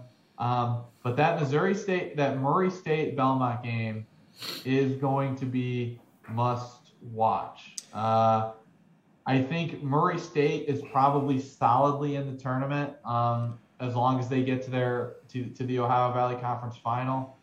They have too many quality non-conference wins. I understand Bellarmine can't get in, but that's a tough team there. And Bellarmine they've beat. They have that win over Memphis on the road. That's not an easy place to play, nor an easy team to beat. They played Auburn close early in the season. Yeah. I like what Murray State's been doing, man. They've beaten a team who we're going to talk about shortly in Chattanooga. With a team like Murray State, the games that you want to pay attention to are out of conference games against likely conference winners. Chattanooga, we're going to talk about them in a second, is a really good team. Middle Tennessee State is not a bad team out of Conference USA either, who we're going to talk about in a second. Murray State's there. Yeah, Belmont, they need something going for them. They have a win against Drake. They have a win against Iona, who we're going to talk about. They have a win against Chattanooga. But a win against Murray State would really make their resume look very nice, especially against weaker bubble teams from the power conferences and a down A10 and American. The next two-team mid-major I want to talk about is the Mid-American. Toledo and Ohio are, I think, two really strong teams.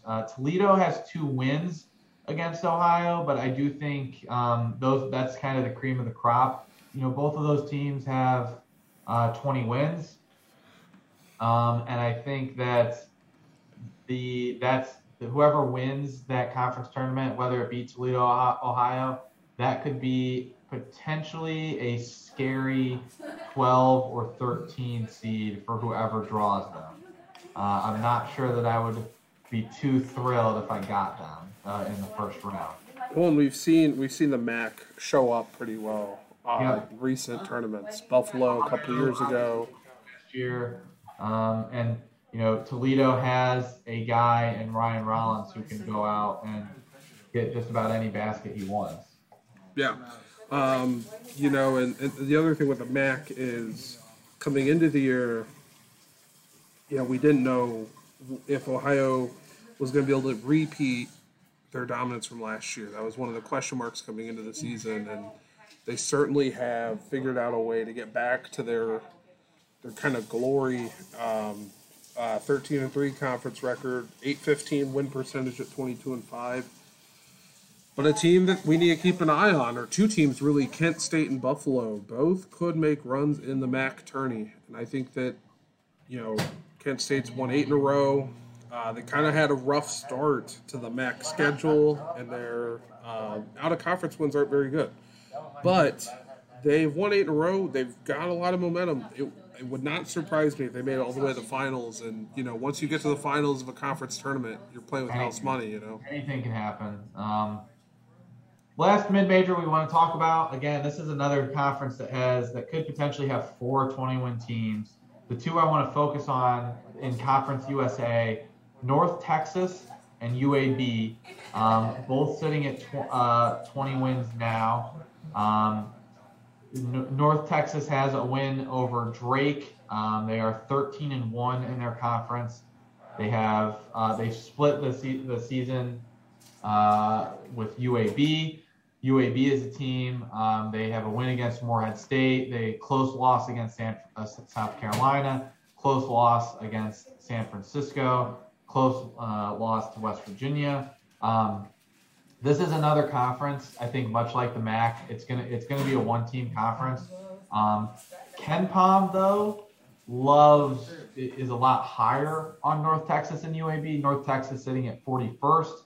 They have a really strong defense. UAB sitting at 49th, top 32 in the country in terms of offensive efficiency. UAB, I would probably pick UAB over North Texas, but this is going to be, whoever wins this conference is going to be a really dangerous 12 seed. Yeah, not only that, you got to remember North Texas, I think they've won 12 in a row, if I'm not mistaken. And another big thing with North Texas is, their early season struggles are not indicative of what kind of team they are. They lost early to Buffalo. Then, literally, a week and a half later, played Kansas pretty much down to the wire until it came down to them fouling for free throws. They played Miami, Florida down to the wire. They beat Drake on the road. They beat UMass. They beat Wichita State on the road, which isn't what it used to be, but that's still a good, non-conference road win.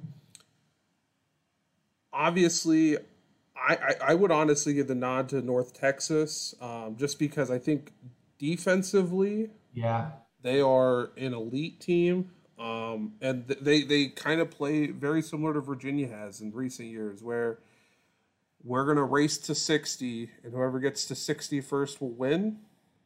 But in some of these games, they've been holding opponents to, UTF. Yeah, if you look at their recent games, they are not allowing more than 60 points. Yeah. If you can play really elite defense in March, you're looking very strong. Right. And I mean, some of these games that they've been winning are not, games that are easy. Western Kentucky on the road, Marshall on the road. Those are kinds of games that, you'll see a lot of major schools slip up against. Just because you overlook Western Kentucky, which, if you're overlooking the Hilltoppers, you obviously haven't done your research, but you're overlooking Marshall on the road. Those kinds of games are the ones that you often will see major schools slip up against. You've got to beat those teams if you want to get yourself in, and they've done that. Their last game that I would be slightly nervous about, they just beat UAB on Saturday. There's only one more game that really kind of freaks me out, and that's the Texas-San Antonio game on next Thursday. And the only reason, or 2 Thursdays from now, wow. Only reason why it freaks me out a little bit is Texas-San Antonio always plays spoiler somewhere. They always find a way to pick up a win where they shouldn't. And if I was North Texas, I would take that game very seriously. Not saying they won't, but that is one of those games where just because you dispatched them by 25 last time, that's at home. You're not, playing at their arena is totally different. And one of the things, like I said, late in the year, that's one of those teams I would hate to play if I was in their conference. Yep. So, Zach, we're going to take one final break. We're going to talk about some other teams to look out for here in March. We're going to talk a few awards. And then wrap things up from there. We will be back in a second. Please. Welcome back, everybody, to our one month away from the tournament college primer. We've given you a shakedown of the power conferences. We've given you a shakedown of the majors and the mid majors. I'm going to tell you, I got 5 teams that you should be looking out for. These are going to be teams that are probably going to be sitting maybe on the 12 seed, probably on the 13 seed. They're going to cause some problems for somebody. The first team that I have is Vermont out of the America East. Vermont has been a pretty strong team out of the America East. They have made it to the 2 or 3 of the past tournaments. They got upset by Hartford last year. They have the one loss against Hartford in the conference tournament. Hartford is a team that purely for financial reasons is going down in D3. But Vermont is a team that you got to look out for. They have a win against Northern Iowa. They have a win against Yale. They are going to provide. They always cause some problems. If you remember their last tournament, like I said, they have been all over the America East recently, and I do think that they can give a 4 seed some serious trouble here in the tournament this year. Their last NCAA tournament appearance, 2019, they played Florida State and only lost by 7 points. So that's a team that you're going to look out for coming off that 13 line. That's one of those teams where they are, again, just a really physically dominant team. They don't play with a lot of finesse, so they'll turn the ball over, but they're not going to outrun you. They're going to just pound the ball inside, and they kind of play similar to how Purdue plays when Travion Williams is in the game, and how they'll basically go 4 out, get the ball inside, he finds somebody else. Yeah, they got a big boy inside in Ryan Davis, 6'8", 250 pounds. Yeah, and he's a rebounding machine. I know what you're thinking, 6'8", really not that big, but I've literally watched him get 4 or 5 offensive rebounds in one possession. Just like, he's one of those players that you should definitely be, watching. And one of those teams you should really be watching. Just kind of watch how they play. If you're a high school coach out there, you want to emulate a way a team plays. Vermont's one of those teams I would be looking at, especially if you have a big guy who is, really good rebounder. Absolutely. The next team I want to talk about, the number 2 scoring team in the country out of the Summit League, one of the only teams that is undefeated in conference play, and a team that is always a threat to turn a game into a track meet is the South Dakota State Jackrabbits. This is a team, they dropped 88 on Alabama. They've dropped 100 a couple times this season. I do believe they will have to get past Oral Roberts, who obviously made that run last year in the tournament. But their next game against Oral Roberts is on Thursday the 24th. They had a 3-point victory in their first meeting, or a 6-point victory in their first meeting. South Dakota State win against Bradley, a win against Stephen F. Austin, who has been who has been a tournament team. They have a win against Montana State, who I think is going to win the Big Sky. Not to forget, they beat George Mason at home, lost close to Washington, and they blew out Nevada. Now, I know Nevada's having a down year. Yeah, but this is a team 13th in offensive efficiency. Definitely a team to look out for. Again, they are going to turn their tournament game into a track meet, and if they're on, anything can happen. They haven't lost since, I believe, December 15th. And one of their wins right before then was at Washington State. Again, another tough place to play. And if you can pick up a win there, you can pretty much hang with anybody. Exactly. Our third team, I've kind of got to give it a little bit of a joint shout out. I do think the Colonial is kind of like a 2-horse race between UNC Wilmington and then this team is Towson. They have a lot of really close losses. Close loss to Pittsburgh, 10-point loss to San Francisco. They do have a win against New Mexico, single-digit loss against Ohio State, win against Kent State, 12-3 in their conference right now. Again, that one loss to they split with UNC Wilmington. But this is a team, they're 44th in offensive efficiency. Again, if they get out of the Colonial, probably looking at like a 13 or a 14 seed.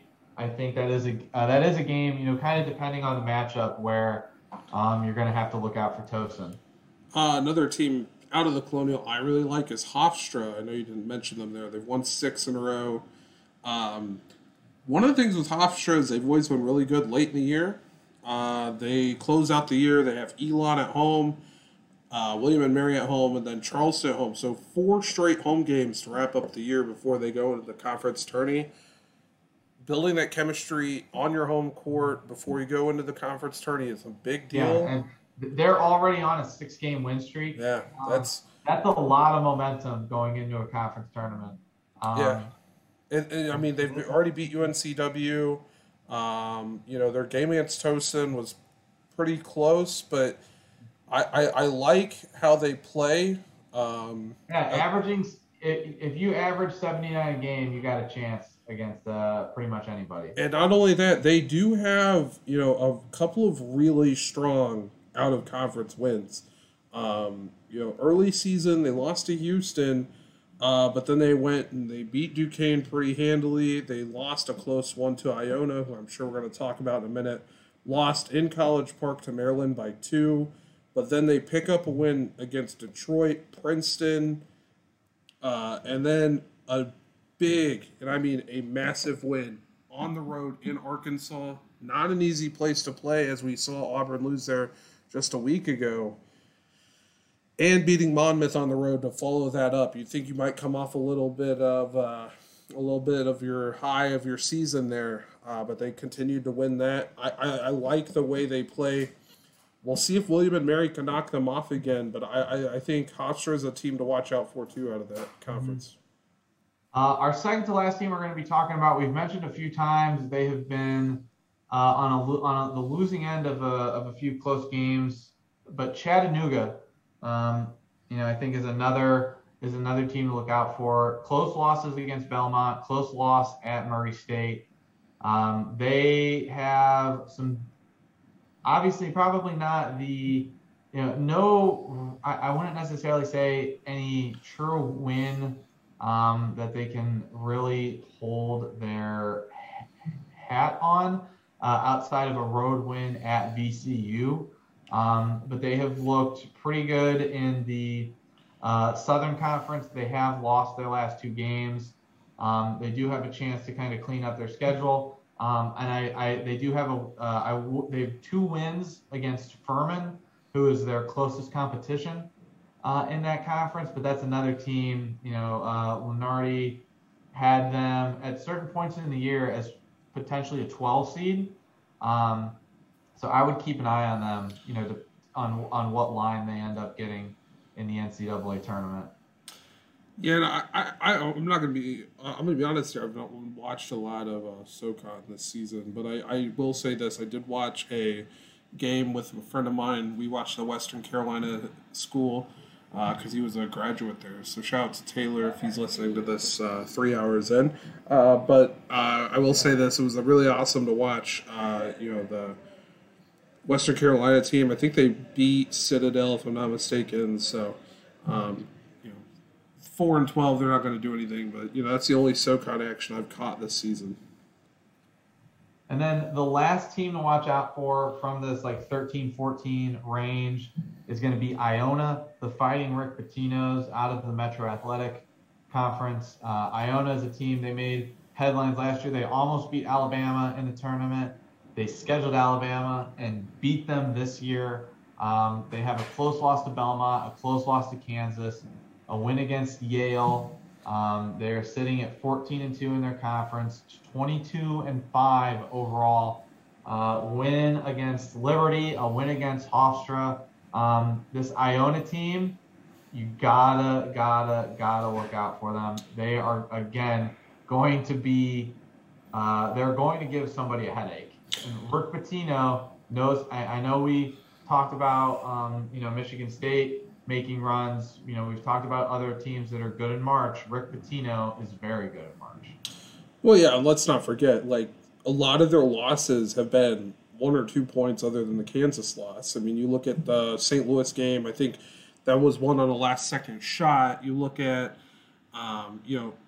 even some of their games they had canceled. God, I would have loved to have seen Iona play Seton Hall. I would have loved to have seen that game. I think that would have been another, major game for Iona to get some confidence there.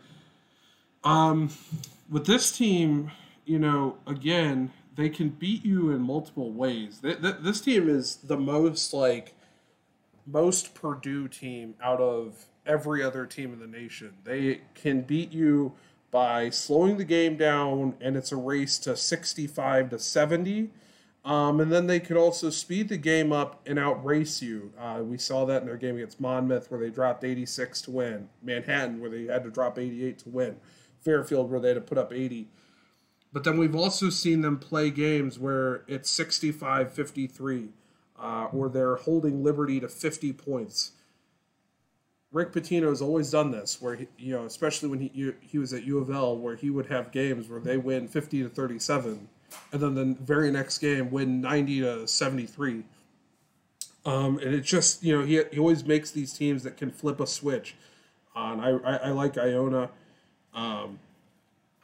One team we haven't mentioned that I think is going to be a major headache, as they always are when they get into tournament play, is Cleveland State. At this point, I would say the favorite to win the Horizon. They're 19-7. Mm-hmm. The thing with Cleveland State is, again, they're just one of those teams that will beat you at all three levels. They like to play a lot of full court press. That modulates into zone as they get into the half court. And another big thing with them is they have guys who just go out and get a bucket in clutch situations. They'll have a tough test with Purdue Fort Wayne and Wright State both, but I think it's Cleveland State's conference to lose. And if they get in, they're going to be a 2-15 or 3-14. That's another team where I look at them and I say, I really don't want to play you. Just because, they have the tournament experience, the tournament pedigree, and they're kind of like a gnat, you swing at them a lot, and they never go away. And I think really the last team that I think we should really think about is a team a conference that I have really lost any care in. That's the Atlantic Sun, because the team I had a lot of stake in, Bellarmine, obviously can't be in postseason contention, even though UIC can, and there's some weird rules being shifted around the Horizon League for UIC. The Atlantic Sun says no. Yeah, I hate the conferences have been doing that. The Colonial is doing that to James Madison. James Madison sitting at 6-10, probably not a threat to, Wilmington, Towson, or Hofstra. But in the era that we live in, with these, really the constant shift of conferences, really either driven by football or chasing some competition, maybe like Murray State and Belmont are. Let the kids play. Like, excluding teams from conference tournaments is not a good look. Let the kids play is really all I have to say. Bellarmine obviously is in a bit of a different situation. They're transitioning from Division II. They still have another year to go. But it's a shame. It's a shame. I think Bellarmine made the ASUN conference tournament final last year, and then Liberty kind of just got the automatic bid by default, if I remember correctly. Yeah, and that's the thing, man. When Bellarmine jumped, they were probably the most ready a Division II team has been when they made the jump. And kudos to those kids, man, because their first year, I think they went like 6-19. They kind of struggled to find their path. Nobody would schedule them in non-conference because it was like one of those games where like it wouldn't mean a whole lot, even for confidence boosting and things like that.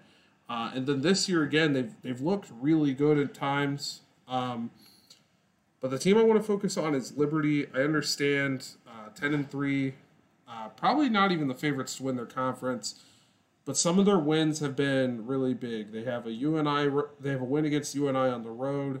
They've played close with teams like BYU, LSU early in the season until foul trouble kind of got them, but they blew out Missouri at home.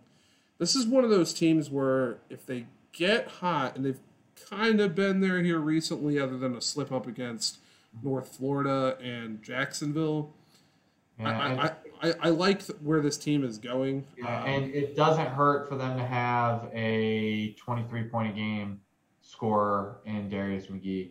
Yeah, they play pretty good team basketball. I would say I would like Liberty in a lot of 4 versus 13 matchups where maybe they're getting like maybe they're getting a team like Wisconsin or something like that where they can also play this team bully ball. I would like to see them. I think they can do it. And I wouldn't be shocked if they did pull off an upset like that. But that's really the last one I have that I wanted to hit on. Yeah, and that's pretty much about it for our conference or our college basketball wrap up. It has been an absolute journey. Thank you all for joining us. Zach, is there anything that you want to finish on? Anything that we didn't cover? Yeah, I actually want to talk about the women's side real quick. Probably doesn't get enough press. How much fun the women's side of college basketball has been this year. There's no like outright like guaranteed to blow out everybody team this year. In the past it's been UConn or teams like that. I would be shocked if South Carolina, who's 25-1, still won the title this year. There's just not like a team that's like that physically dominant or that outclassed, that much capable of outclassing everybody. We have IU, who's currently in 10th at 19-5. They look like they're going to cruise at Iowa. But there's also a lot of teams on the outside looking in. IUPUI picked up a loss this past weekend against Wisconsin Green Bay on the road after playing 6 games in a row on the road. That's a really tough schedule to finish your year on. Green Bay, that's a good women's program that they have up there. And in doing so, they didn't receive any votes this time around for the media poll, but the one thing is I will be talking with Macy Williams of the IUPUI women's team, talk about their overtime loss to Michigan, their win at Iowa, first win over a top 25 team of all time for our program, and then her thoughts on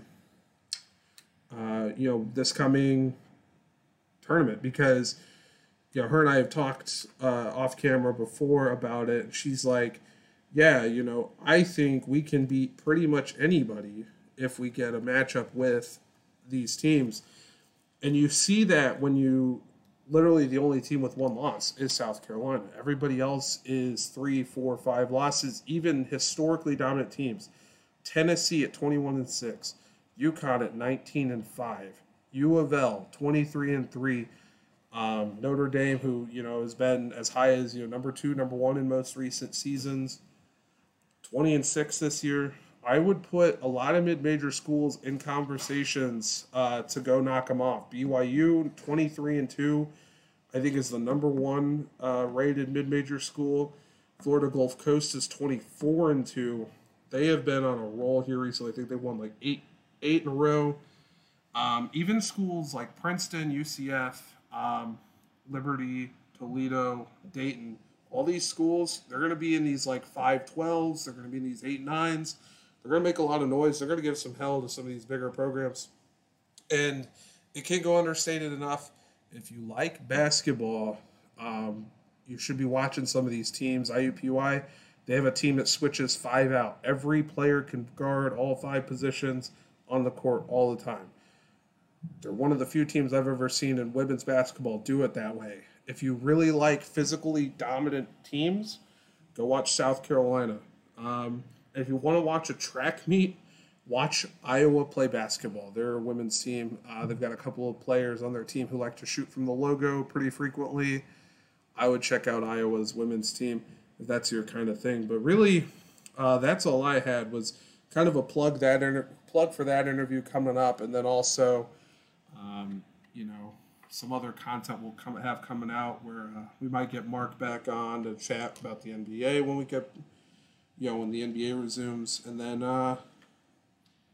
we're like 3 weeks away from conference tourney starting, or 2 weeks away, and then let's go. It's gonna be fun. This is my favorite time of the year, Zach. The NBA trade deadline is literally like Christmas in February, and then March Madness is like the entire Christmas.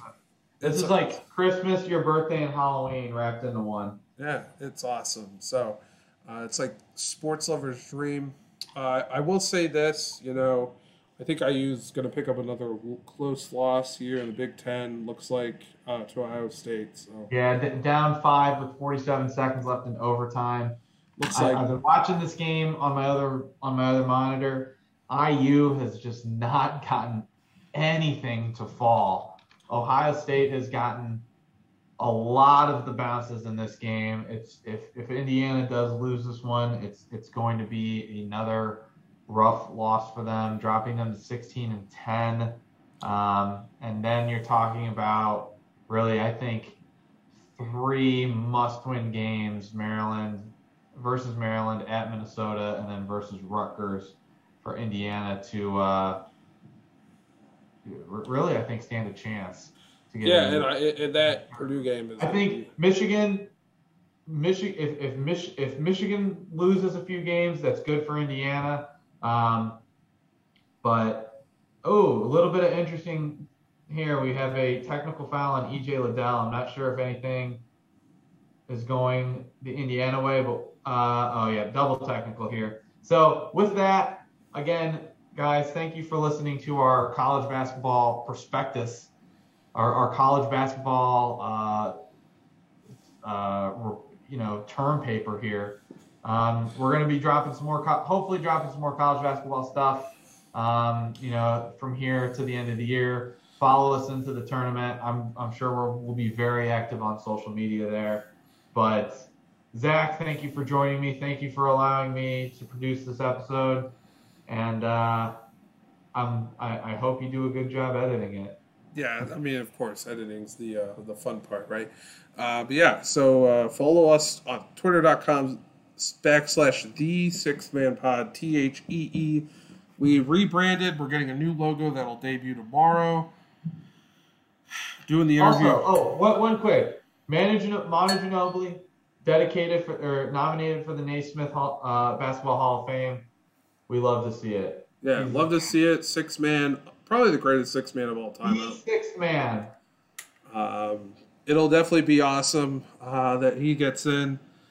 And, shout out to Greg Popovich for, basically making, 7 Hall of Famers over the course of his coaching tenure here. So, anyway, that's going to wrap this up. And then, like I said, be on the lookout for other content from us, written content. You can find us on our website. We also tweet a lot of rambunctious shit. Have a wonderful night wherever you might be listening. And go Hoosiers.